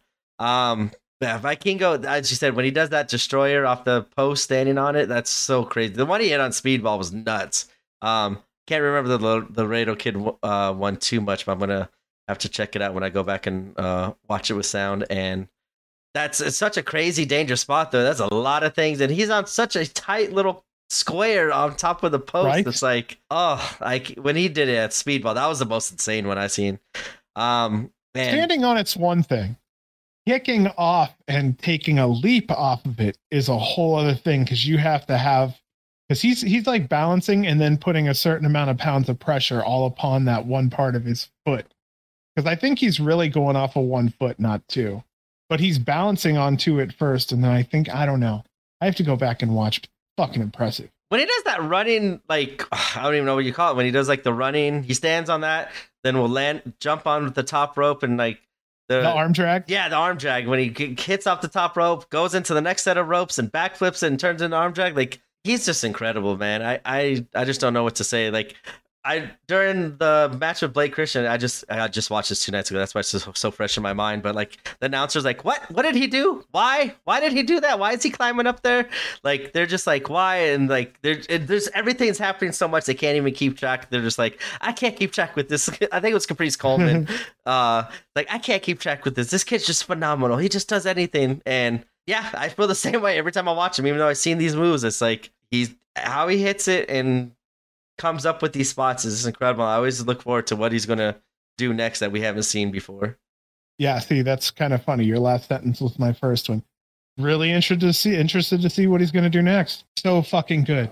Yes, and great way to Laredo Kid just hit that crazy backflip like holding on to Vikingo, like backflip German suplex that landed on his front. I can't even explain it. Off the top rope, holding on to Vikingo, like looked like he's about to do a German suplex. They both do like a Spanish fly, and he lands on Vikingo on the ground. That was incredible. Yeah, a lot of typing and pausing and typing and pausing. That's how it happens. Yeah, I gotta give Little Kid his due too. He stepped up and had a great match, and I thought this was a great way to end the whole collective weekend with Vikingo winning. And I maybe could see if they did Joey Janela's spring break at the end and having maybe Coda versus Joey and collective, or Vikingo versus Speedball and collective would be a little bit more better than I think Laredo Kid versus Vikingo. But these two definitely had a great match, and 12 minutes, it felt longer than that now I'm thinking about it. But in a good way. Like it felt like I saw like a lot more shit. Like, so I'm watching this match like, hey, I forgot that spot. I forgot that spot. Yeah, I'm so happy to see Vikingo. There's no words I can always say about Vikingo. He's just, impressive might be the best one. And do you want to do some memorable moments for this one? I actually didn't have any written because funny thing, I thought this was going to be a shorter review. And what happened was the action was so damn good that, so I would just say, I mean, blanket statement, these last two matches were just fantastic. And the women's match was a fantastic standout also. Same thing. I hope to see them come back again. Quite a few people from this show.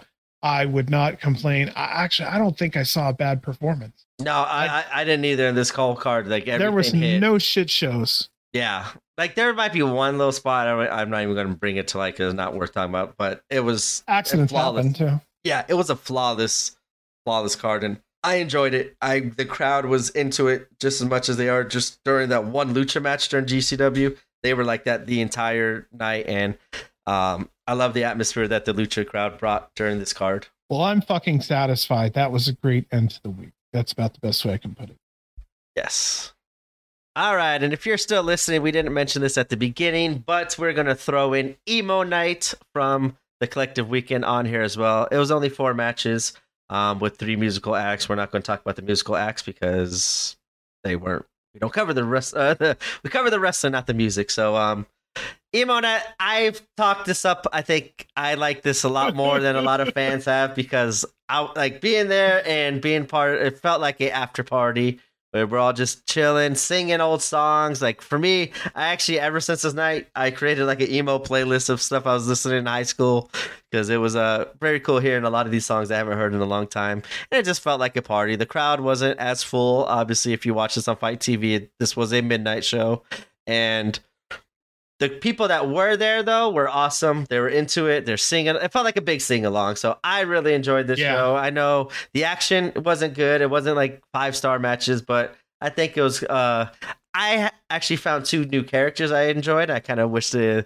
wrestlers would kind of keep these characters because I did like how they adjusted their characters for Emo Night as they kind of have done in the past. And I enjoyed the show. I thought it was enjoyable, but I get why a lot of people didn't really like it. And it got a super bad rating on Cage Match because it was a wrestling show. It was a fun party show, and I enjoyed every bit of this.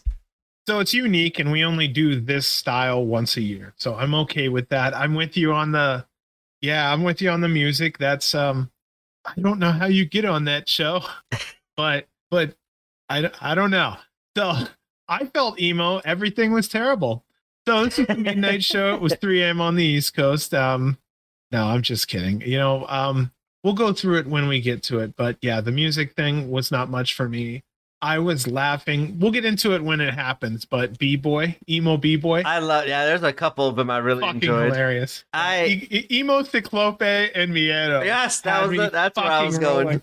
That's where I was going because that was a surprise as well, but I liked a lot of the different characters that these wrestlers tried for have fun, and I enjoyed it. It was a good show.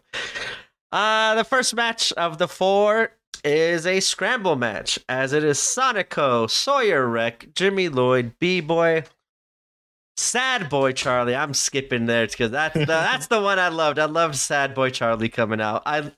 We talked about his new gimmick, and we were trying to figure out always what it is. Kind of trying to understand where he's coming from with this new character. But right away, I saw the Sad Boy character. I'm like, that's it. He needs to be like the new Scotty Riggs or Billy Kidman that just needs to be in Raven's flock and be the emo, be the emo sidekick to the faction. Because I enjoyed what Sad Boy Charlie did and everything. And the last competitor is Matt Vandegrift from Vegas. And I was so happy to see Vandegrift again. I haven't seen him since the Santino show. And anytime, like I always said this probably many times, anytime we get to see Vandegrift in GCW, we get a different Vandegrift than we get out here locally at the local shows. And as he said before, crawling on the outside of one of these scrambles, yeah, that's a different vibe. I gotta kind of change up my style. And I love GCW Vandegrift, even if it's emo fight or emo night GCW Vandegrift. I enjoy it, and this was a fun scramble match. A lot of entertaining stuff. My biggest one was obviously the Sad Boy stuff. I loved the whole Sad Boy of him coming out and just looked like, I think it was me on camera. He went to go give me a high five, and then I'm putting his head down because he was like, "No, I'm emo. I'm too sad to give you a high five." What was your thoughts on this scramble match, Sean? Yeah, so I'm just revisiting it for a second here. B-boys like my age are a touch older, so an emo guy my age or older is fucking hilarious. Plus, it's out of his range age-wise. You know what I mean? He was more like 90s hip-hop, grunge era kind of thing. So and he came out somebody like that emo, hilarious. The Evanescence out of all the songs, you know it. The Evanescence, and like everybody is screaming it and loving it, and like he came out emo at first, and he felt the energy of the crowd as we were singing the song, and that's when he kind of like hyped up and like wake me up inside. Like I loved it. I loved this side of B-Boy, and I love seeing B-Boy just in general. I think one of the last times we saw him was the match against Billy Starks. I forgot where it was. It wasn't out West Coast. I think it was somewhere in the Midwest. Maybe it was Atlanta. I think now. What happened at Center Stage? AC? I think it's Center Stage when he had his match with Billy Starks and just totally beat the shit out of Billy Starks. And we loved the badass, like, I'm veteran B-Boy. Like, I'm not playing these kid games with you. I love seeing that B-Boy. So anytime I get to see B-Boy now, I'm super excited. And emo B-Boy. Oh, wow, that's a mouthful. Emo B-Boy. Oh, but they said something like, I think they started like as Sad Boy Charlie. I think they were saying Sad Boy. Like, I think they were just doing for Sad Boy instead of B-Boy too. It was fun. It was fun seeing him with the makeup and coming out to Evidence and just enjoying emo music with the fans. I loved it. Yeah, everyone was donning black. That was really kind of cool. Maybe they should have like a goth thing at some point. That's what a lot of people were kind of calling for. Like, hey, you had emo night last time. Let's have like a goth night this night or something like that. Okay, that's it. I'll put it out there. I'll just go ahead and put it out there now. I think it should be put out there. Let's do a goth night. Let's do something for all these people that love to do that shit.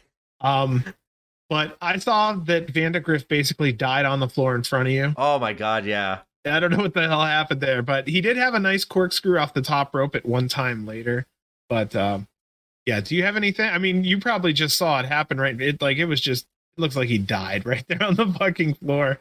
Yeah, I forgot. I'm actually I'm a little behind here. I'm watching the Jimmy Lloyd and B-Boy face off, and the Jimmy Lloyd makeup. The hug it out? Yeah, so they're just like staring at each other, like shrugging their shoulders, like, what? What are we going to do? What do you want to do here? I don't know. Like I said, I enjoyed this card, and that's so good. And then B-Boy, he had that walk around the ring, and then he ended up just doing the eye poke. Yes. Fucking great. And then someone got in his way, and he's like, get the fuck out of here, punched him, and then kept on going.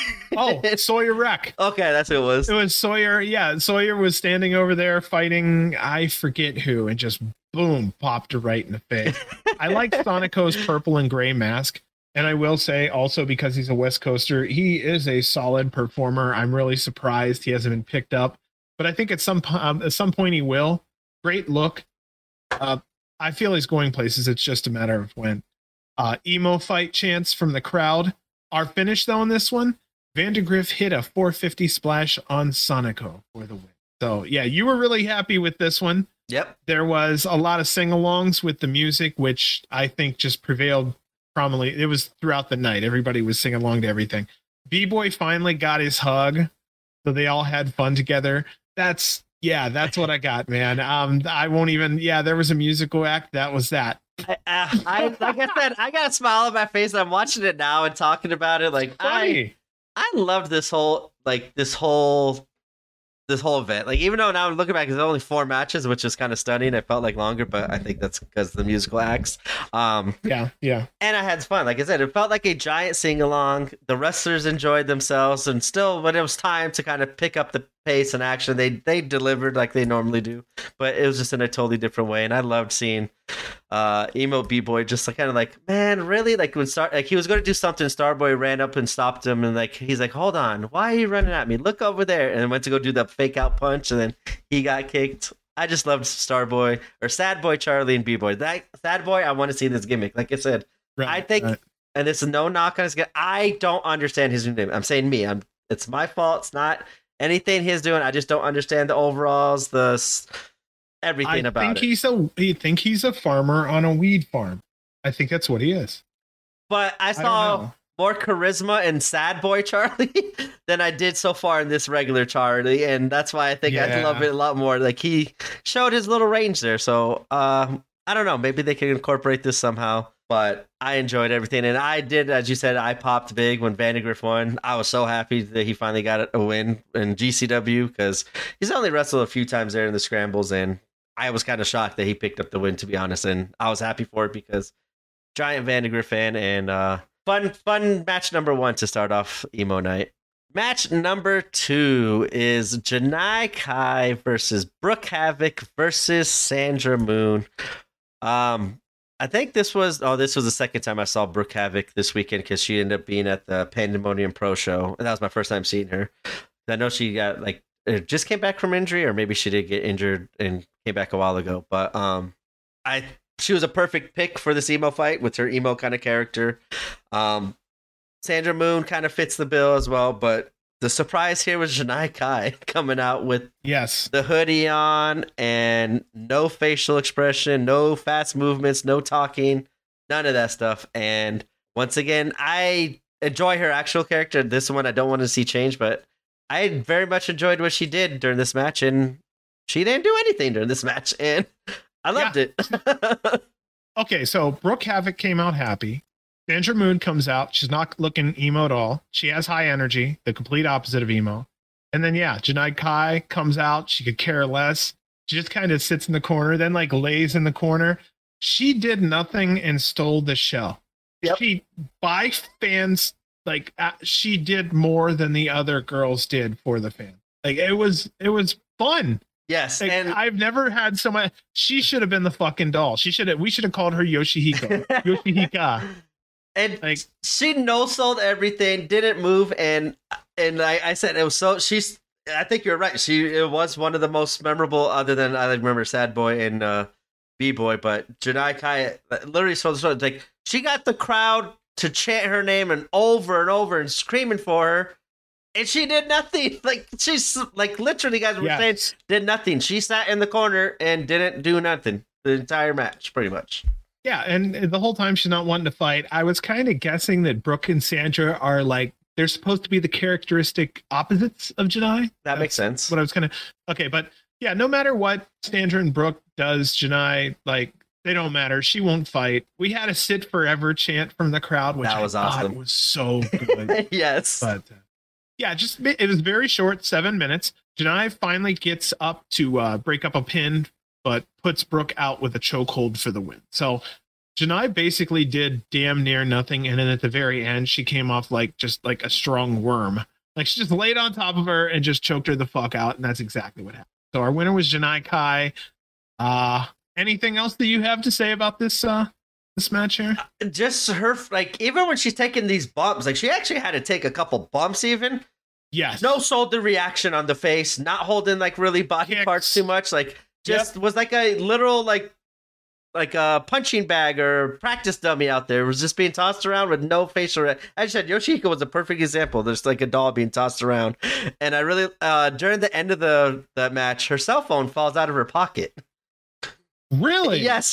And then so at the end, after she taps out Brooke, you see her actually pick it up and put it in her pocket a couple different times during the match. But then what at the end, she doing with her phone in her pocket? I think she was just playing up the whole character. Like fuck it, I don't know. But it is still like why would you bring a phone out there if you're going to still take bumps? And it was funny too. Like after she tapped out Brooke, she still took the camera and like didn't smile or nothing. Still took a selfie and like put it back in her hoodie. Like I loved the whole Tonight character.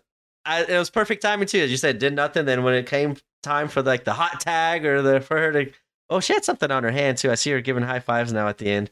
Looks like she has like eye tattooed or not tattooed, but like drawn in pen on her hand because she's giving the fans high five.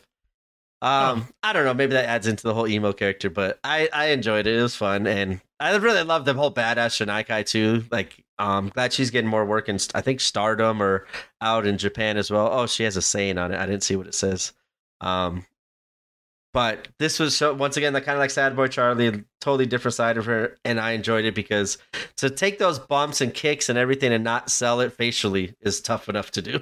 And she did a great job during this match. And that Sit Forever chant was funny as shit. That will lead us into our third matchup of the evening. And this was an eye-opener for me. I'll go over it when we talk about it. But wow. Jimmy Jacobs, the Princess Zombie, goes against... Or no, Zombie Princess. Zombie Princess. Yeah, but as I said that, I'm like, wait, that didn't sound right. Yeah. Goes against Kevin Blackwood. Sorry, I'll get into that. Goes against Kevin Blackwood, and before you get into what I think you're about to go, I'm going to go a little different route here. Yeah, okay, go ahead. This was the best Kevin Blackwood I've ever seen. This match was the best. Blackwood was the best matchup I've ever seen him have. And I don't know if it's maybe because he did a couple different moves I'd never seen him do before and like different move skill set. I was so into this match based off of what he provided with Jimmy Jacobs, and I left this match like that was the best Kevin Blackwood I've seen. I loved it. I loved everything in this match. It was a great match. And this was it for the night, other than the main event. Well, I guess the main event's the next match. I loved this match. It was great. Kevin Blackwood showed me something that we've talked about both on the podcast. Just didn't seem for me at points, or seemed like he kind of didn't live up to my expectations of what I kind of seen and heard from him before, and kind of hit a dull period. But after this match, I want to see this version of Kevin Blackwood all the time. Nothing different. He played his normal character. I'm just saying, in-ring action-wise, I want to see this side of Kevin Blackwood because I think this was the best match I've ever seen him have. Not just in GCW, outside GCW as well. All right. Well, I guess it's my turn, huh? All right. Wolf gonna heal. Okay, so I don't want to make it bad. It's just for me, I don't really connect with either of these performers too much. I will tell you, though, it is fair to say, because I don't connect with them doesn't mean I have anything bad to say. I don't have to hate someone to be neutral. But I'm not a fan of either of these two, really. They just don't connect with me character-wise. Blackwood has improved. I will say that. I'm right there with you. He looks much better. He looks much more GCW ready than he did when we originally saw him around the LA Fights years a year ago. Maybe. We had This Is Emo chance. I won't skip it. Okay, so here's what's going on. I'm not gonna lie. Jimmy is a legend, according to GCW and fans, but I really never heard of him until this past year or two. Honestly, besides wearing a tutu, I'm not seeing anything in the ring that stands out. He's a zombie princess. Great. I'm sure that was edgy in the 90s and the 2000s, but not really anymore. But I also have to remember this is the indies. So he's not for me, and that's okay, because he didn't put this out there for me. He put this out there for everyone. So I think that's the best way to say it. And I think that's a fair thing to say. So please, nobody get upset. I've watched probably on average a week. You might see across my screen 100 to 150 people. If I don't like 5, please don't kill me. It's just, I watched him against, off the top of my head. I watched him against Moxley. I watched him in this match. I watched him in other matches. I'm like, what's What am I watching that's worth, like, I can see when they put some of these guys in for this guy's a legend, Nick Gage is a legend, but I'm watching this guy and I'm like, what's the legend part? I don't get it. I don't get the character. And it's not for me to get. That's okay, because he didn't do it for me. Yeah, I'll agree with you on the legend part. I've seen a lot of his matches in old Ring of Honor, and that's when I knew of him and got to see in my opinion, the best of him. But is that legendary? No, that's what I was just saying. I don't think he's legendary. I mean, there's about 10 other names I could think of that as you said, I enjoyed and would call legendary in Ring of Honor history more than I would say Jimmy Jacobs. But I did really like their first emo night and how they kind of laid it around him at the end, like the main event and him singing his song and sending the fans out that way. I thought that was a very, very awesome way to end that first emo night that way because of the song, the history that he had with that would have been an awesome retirement match. That was that well laid out around him.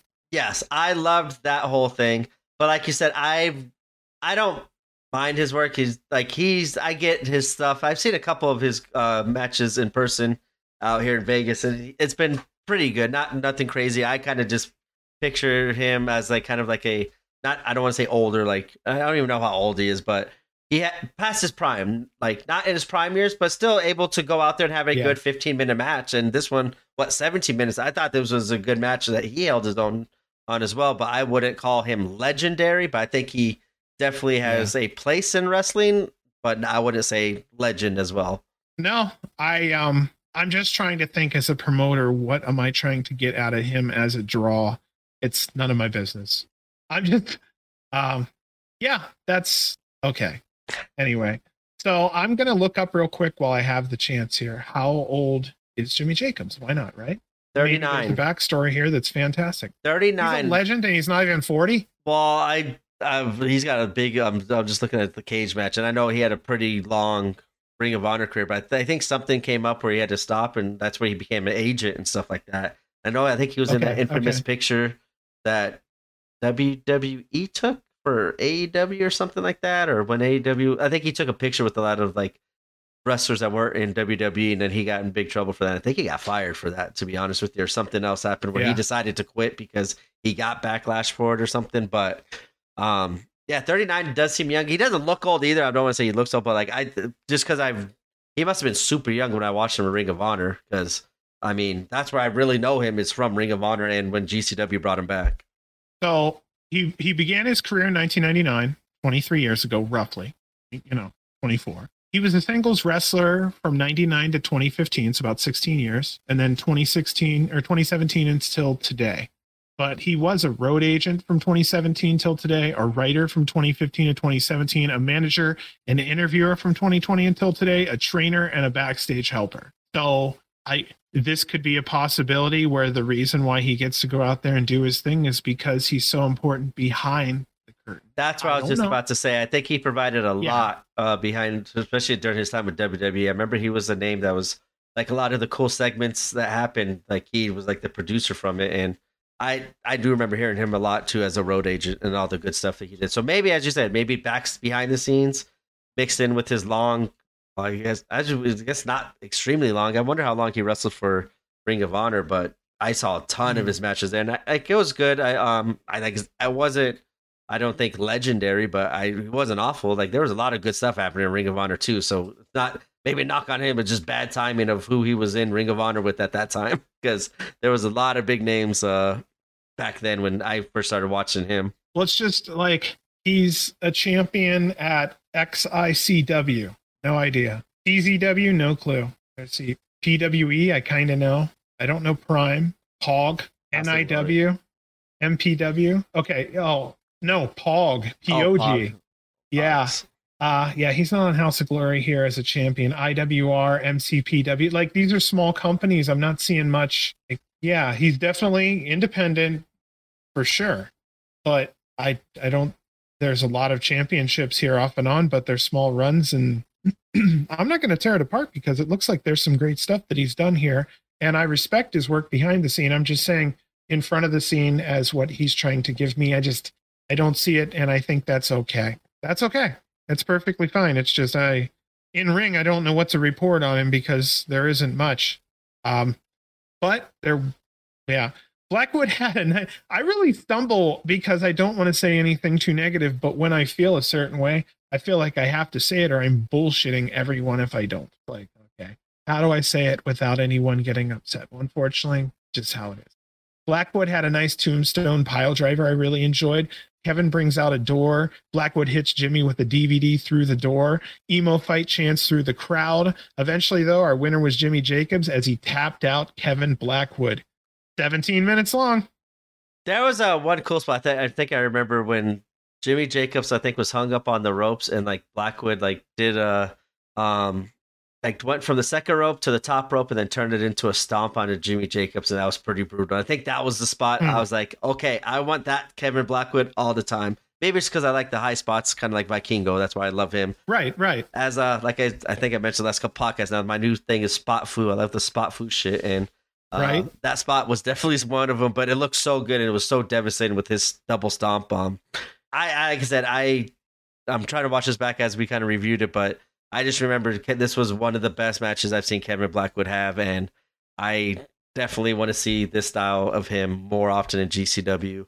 And he was on a really good trajectory, like in the middle of last year too. He was getting a lot of big names and big matchups, and then I don't know if it was like injury or something. It seemed like he kind of slowed down a little bit, but glad to see him still back in the groove. And like I said, for me, better than ever in my opinion, because this was awesome for his matches lately in GCW. And Jimmy Jacobs, I thought he did a pretty good job during this match as well. I think the crowd, if I remember correctly, was like big time 50-50 at the beginning, and then all of a sudden turned heavy into Jimmy Jacobs, and shows that the crowd does still love him. Like you said, maybe we just don't get the whole legendary stuff, but he performed in a good way. Like I said, 39, that does seem right around the age I think he does look and was moving and stuff, but not the same as when I first saw him at the beginning of his career.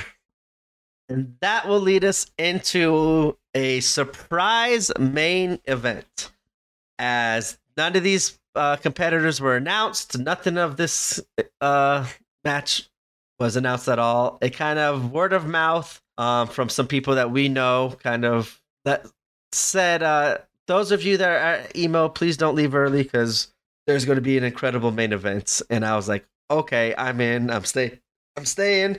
What kind of craziness is there? I know Jordan and Nick Wayne are still hopefully hanging around here. Maybe Nick Gage makes a surprise appearance as an emo Nick Gage. Who knows? Like, I just was very excited to see what was coming. And the main event was a 3-way tag match as Wasted Youth, Dylan McKay and Marcus Mathers, go against Los Macizos. That was surprise number 1. I don't think we covered any of those, but I think Los Macizos were supposed to be on that World of Lucha card or the DDT versus GCW card. One of those cards they were supposed to be on. They missed it because of a flight. They said, I know Ciclope or Miedo tweeted out like, oh, finally in Los Angeles here. So I was like, good. They weren't hurt. They're still healthy. We just haven't seen them because they missed the flight. So they were the first big surprise, seeing Miedo and Ciclope come out with the eye pain and the emo look, and just I was popping at that point. I think I was like the screaming the loudest when they came out because I obviously am a big Los Macizos fan and didn't expect to see them. And then the next tag team, which was I think the biggest surprise of the night, the Moonlight Express, the team of Mao from DDT and Speedball Mike Bailey show up. And I know we haven't covered the DDT shows yet, but Mao is one of the standouts for me of this weekend with a lot of other competitors from DDT, but he really stood out to me the most because a lot of those competitors from DDT looked like they were enjoying the shit out of their time here in the States, in Los Angeles, in the GCW crowd. And Mao's definitely one of them, and kind of playing into the whole emo thing. Speedball comes out with pretty much his normal character with a little my God, what's the eye black around his eyes, like shade around the eyeballs. Yeah. So I thought that was pretty cool. And then Mao on his taped up wrist had Mao Chemical Romance instead of My Chemical Romance. And yeah, I forgot what song they came out with. I know it wasn't My Chemical Romance one. Maybe it was Teenage. I think it was Teenagers actually they came out to. And then right before the match started, the crowd singing along still to the song, and everybody's like, hold on, and start singing it along. And then they go to Ciclope and Miedo. They're like, no, you guys got it. You guys are good. You guys do that song. We don't know that shit. And like, there's still crowds singing along and cheering. And I was so happy for this surprise main event. I think it's like I said, I think this was a reward for us fans that stayed here this late into the night. By this time it was like 1:30 or 2 o'clock when this match happened. And wow, this is where the in-ring action also was incredible. There was not really the comedy other than the beginning of the match when they did the sing-along. The rest of the match was high speed, high pace match. And yes, once again, Wasted Youth stepped up to the plate and delivered in this tag match. And glad to see them not finally gelling, but clicking in a little bit more on all cylinders and starting to get more in sync with each other as a tag team and kind of coming into their own. So yeah, I had really high hopes for this match. I've been waiting on for some excitement. Really, I've been waiting on for some excitement this whole time. I think part of it was because it was a midnight show, but again, because it's emo, it's not going to be totally high energy. A lot of the emo show was more about acting emo, which is a telltale sign of the entire era was acting. High hopes for this match though, so we'll see. Emo Ciclope fucking kills me. Hilarious seeing him. Miedo with the frowny face makeup had me fucking out laughing hard. Los Macizos getting kicked out for being posers. That's what you were talking about, where they were trying to figure out if they knew the words or not. Yep. But yeah, it was finally nice to see some topes. They were finally back. This was more like what I want to see in my GCW experience. Mal has been a standout. Hey, look at this, the notes. Mal has been a standout this weekend. He's the closest to being a GCW regular than all of the others. Also, I'll put it on my DDT notes too, but he's the one standout that I said, you know what, he totally fits. I don't know who else I'd put him with, but he's just got that crazy something to him that would just work so well. See, 6 minutes. Oh, sorry. I was just gonna say, I felt like, I know we're not covering the DDT show, but I felt there was 10 of them. But Mao, I think, as you said, the in-ring work and kind of his character, his attitude, and he enjoyed the shit out of it. He said he wants to come back fast. Yeah. So, and I didn't know they used to be a tag team with Speedball, and so when I first got to see them earlier as the Moonlight Express, and then back again with this team, I thought that was incredible because I didn't know that was a tag team, and him and Speedball are great as a tag team. I think they gelled a lot as well. Yeah, between the two of them, I'd like to see them together anytime, anyhow. Again, Mal, anytime, come on back. 6 minutes in, I was thoroughly entertained. The Moonlight Express I put in my notes were very fun to watch. Wasted Youth look really good together. I think being a team full time was their calling. I really hope that it continues for them. I think Mathers is very strong and Dylan McKay is very strong, but together they just click. They look like they work really well together. It's kind of interesting. But the ending here, Moonlight Express hit a tornado driver on Dylan McKay for the win. So our winner here in our main event was the Moonlight Express. Yeah. Like I said, I'm right there with you. Mao is incredible. The tag team was awesome. And I just wanted to, that's another little thing that probably is going to go unnoticed between all these people, or all the people online that were talking about how great Speedball's weekend was. He threw this match in at 2 o'clock in the morning after the ridiculous schedule that he had on an emo night in front of, I would say, probably less than half of what was at the UCC Center throughout all these other shows. Emo night probably had the worst attendance of it, but for him to show up in the main event and kind of have a killer match and working with Mao and reuniting the Moonlight Express against this Miedo and Ciclope and Wasted Youth. And like I said, they put on, this match was great. I loved this match. It was a lot of, it felt, as you said, that the speed was up to date of what we're normally used to seeing. We got the two topes, we got the movesets.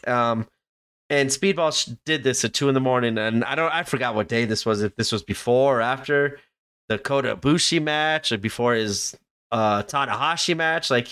Out of all the shows and matches he had, this gets sneaked in there. And I thought that was so cool. I felt rewarded as a fan for this main event. Hey, you know what? After those first 3 matches, you deserved something. I'm not going to lie. After this show, I actually wrote in my notes that I don't know what the hell's going, but there needs to be a better focus on quality instead of quantity. That's about the best way to put it. This show was like half of it was ass shitty artists. I'm not gonna hold back. I mean, if you're deep in this, they were all shit artists. They were terrible. We're talking about the music. Yeah, we're talking about the music here, not the wrestlers.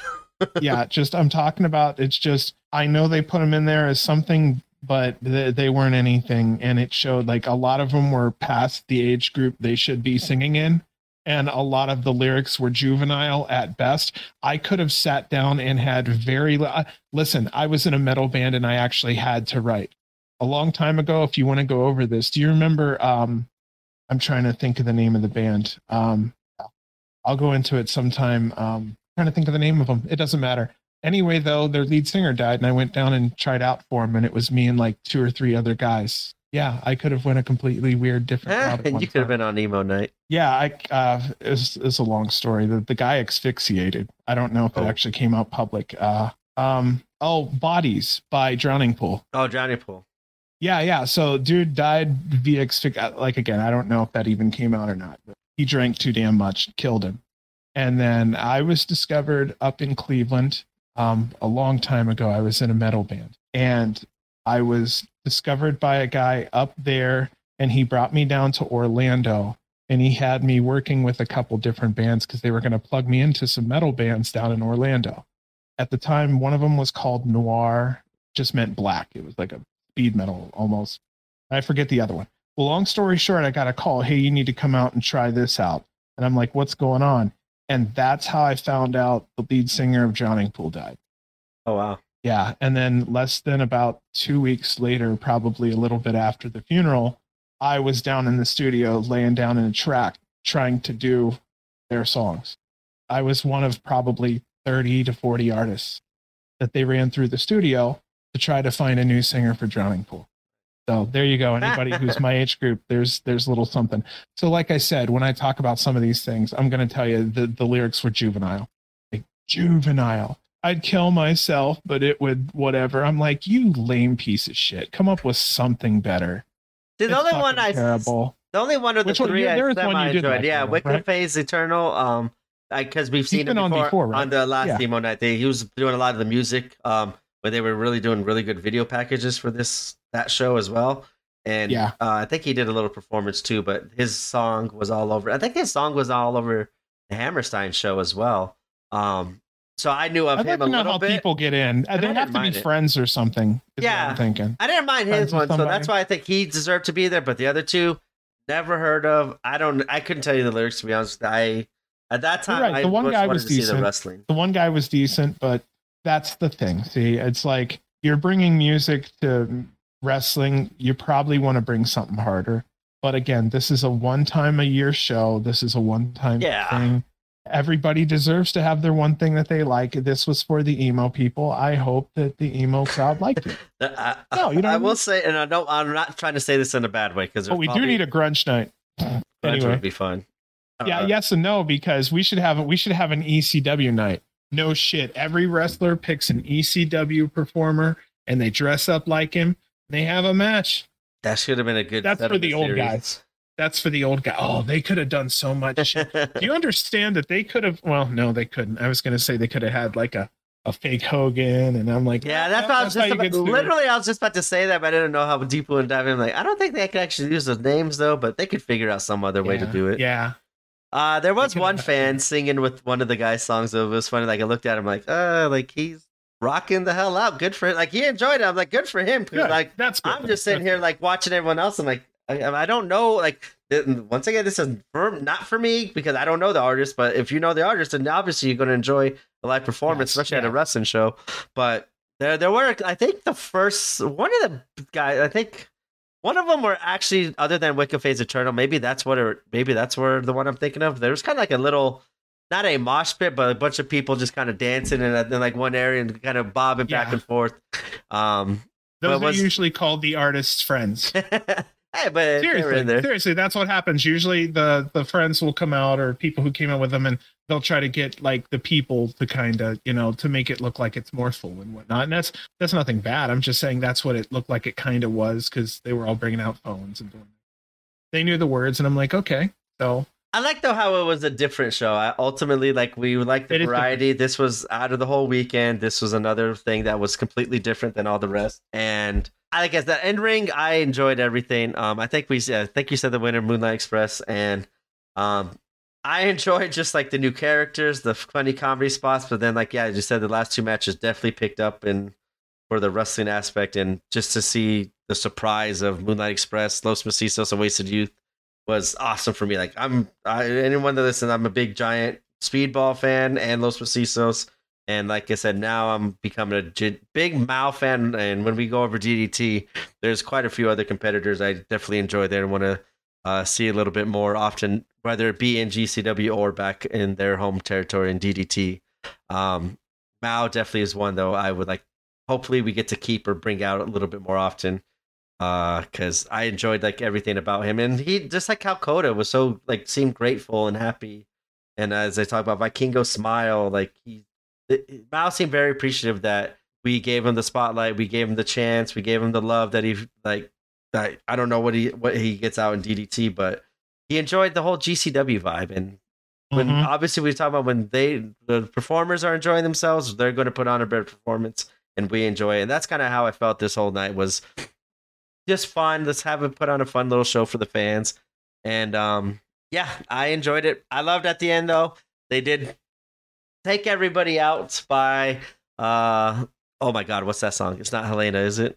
The My Chemical Romance so song. Long, good night. Yeah, it's Helena. So yeah. Helena. And I was glad because I was like, that was one of my favorite songs too, but I just forgot it because I haven't listened to it in a long ass time. I think that might be my favorite band from that era. Yeah, they were pretty good. Yeah, actually, I don't know how many. I don't know a lot of bands from that era too. So. There was like they actually were about to come back to Vegas here recently when they announced like they were getting back together and making another album. Yeah, it's like 3 of their songs I like. Yeah, but Mao was awesome, and they did like a crazy what they did earlier during the DDT versus GCW match when they did the double backflip as Speedball Mao stood on the top rope and did the backflip to the outside. That's where they caught Nick Wayne on that show. They hit that on during this show too. It's like it's 2 a.m. Speedball. Like, what are you doing out here doing this crazy shit for? But got that cocaine. I loved the Speedball too. He just enjoyed every bit of all the different matchup and stylistic matchups he got, and a lot of legends he wrestled and a lot of big names. Like he had an incredible weekend, as I kind of suggested. Everybody probably thought he would after all the names that he had and the incredible talent that he's been wrestling against lately. I love this. I want to see more Moonlight Express. I love that tag team. Yes. Yeah, like I said, this was a great way to end a 4-match emo night. I enjoyed this show in person. It's great sing-along party atmosphere. Kind of nostalgic, but also near the end when the comedy wasn't hitting, or after they did the first 2 matches of kind of comedy, picking up the wrestling was a great fit to end the night off. Yes. Yeah. You know what? That's a great point. I think what happened here was they said, okay, we did the emo thing. It's worked as much as we're going to be able to work it. If we had a third person sit in the corner and act dead, it's just not going to have the same effect.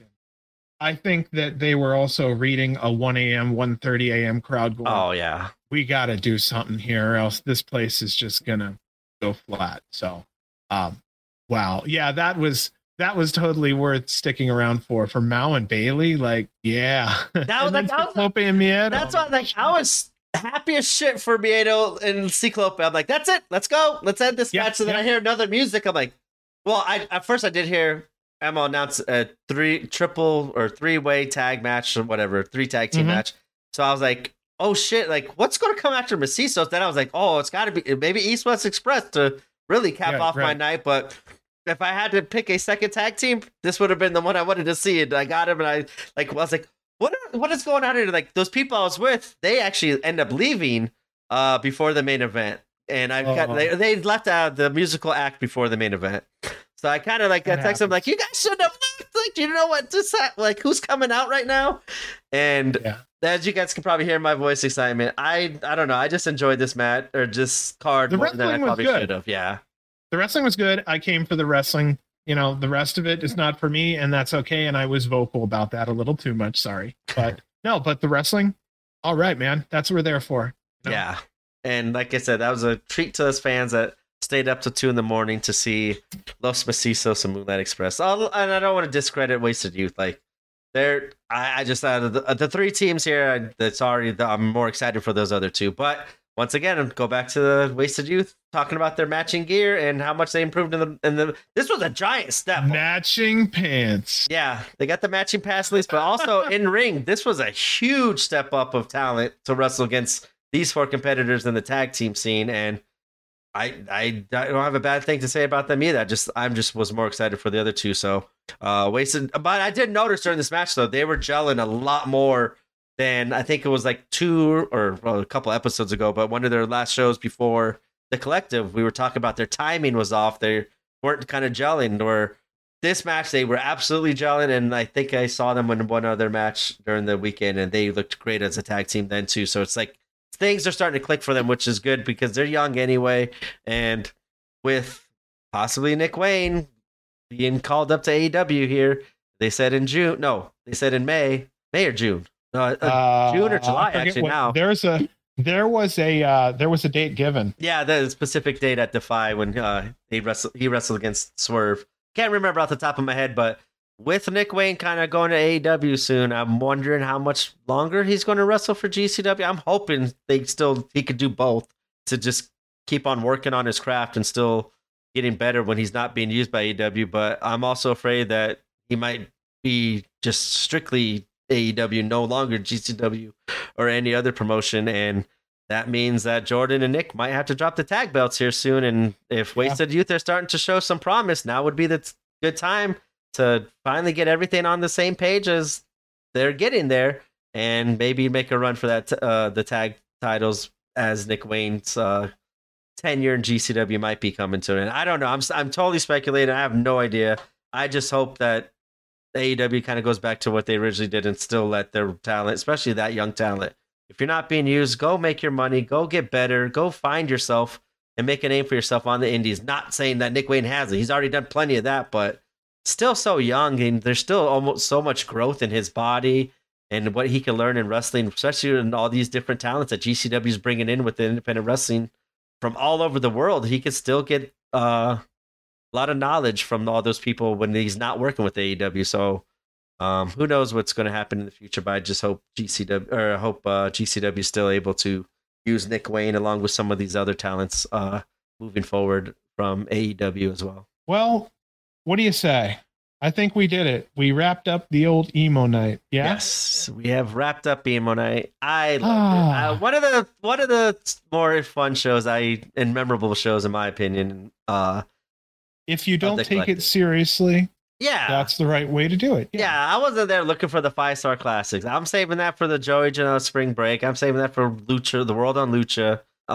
I wasn't looking for any classical matchups, but like I said, that main event was way more than I could have ever hoped for. And Kevin Blackwood and Jimmy Jacobs had a really great match, more than I expected. Because like I said, I was a little down on Kevin Blackwood for one reason or another, but I am all in on Blackwood. Like I immediately told the people next to me when they were still there, because they were like, I was talking to them about Kevin Blackwood, and like they're praising him, like, yeah, like we say on the podcast, like for me, it's not there yet. Like he's shown promises, and he goes back. He's shown promise, he goes back. But after this match, I was like, nope, I get it. I get why you guys love him. If this is what you guys see in him, and this is what I get to start seeing in him all the time, I'm buying any Kevin Blackwood stock, and I hope we get to see that moving forward.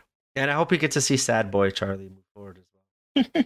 I'm really rooting for him. I don't know. Weed Farm Charlie's kind of interesting, but we'll see. I love Sad Boy Charlie. I just love Janai, but I love this show. I've got to stop talking about it. I know I'm probably giving this one way more than it needs to be, but fuck it. I was there. I'm talking about it. Yes. Okay.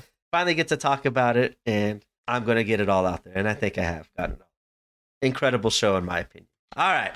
So we kind of did the whole memorable moments and everything because there was only 4 matches. And yeah. So we'll send them out here.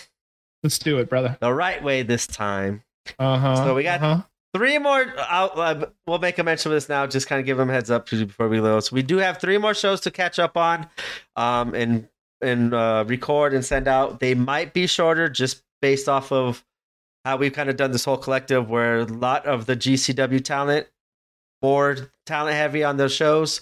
We've covered those a little bit longer. Those shows that didn't have a lot of the GCW regulars and normals, we kind of have condensed them a little bit because we're unfamiliar with a lot of the names and a lot of the talent, and we still do want to give them the spotlight and still want to learn about them and tell the fans about them. If they're interested, they go check them out and where they could do that. And we got DDT, which is obviously almost all DDT talent, so that's going to be brand new to us, but it might be a little shorter. And we might do that one first, going into DDT versus GCW, just to kind of give a little background on the DDT wrestlers and kind of cover the GCW versus DDT a little bit more in depth, as it has more GCW wrestlers, and Effie's Big Gay Brunch. We're going to cover that party. And that will be it for the collective podcast. But we do know we're recording this now. I know it's later, and we had a technical mess up, and that's why we couldn't get the podcast out and as in timely manner as we kind of hoped for. But this weekend, this is the Friday the 14th, and there is 2 GCW shows this weekend. Next week, we don't have as much recording time, so we might cover the rest of the collective weekend, DDT, GCW, and Effie's Big Gay Brunch at a later date when we get all caught up and stay current. But follow us on Twitter. We'll keep you guys updated as best as possible, but we will cover these shows to finish off the collective weekend while doing our best to stay up to date on current GCW shows and happenings and don't fall further behind as we have already. And thanks for sticking in with us here while we do this. We're busy men doing a lot of busy things. Yeah. Like I said, every show is probably close to around 8 hours of prep between the both of us. It is how it is. Like just recording tonight. I mean, what are we in so far? 3.5 hours? Yep. 3 hours. Just off the top. Yeah, 3 hours. That took us, I mean, we sat down at 6. It's now, running 10 o'clock or so. And that's with us with a pretty good flow. So that's just 4 hours there. And then watching a 2-hour show for me can run 3 hours or so just on that. So on a four match show, I mean, still right there was 4, 5, 6 hours just for this one.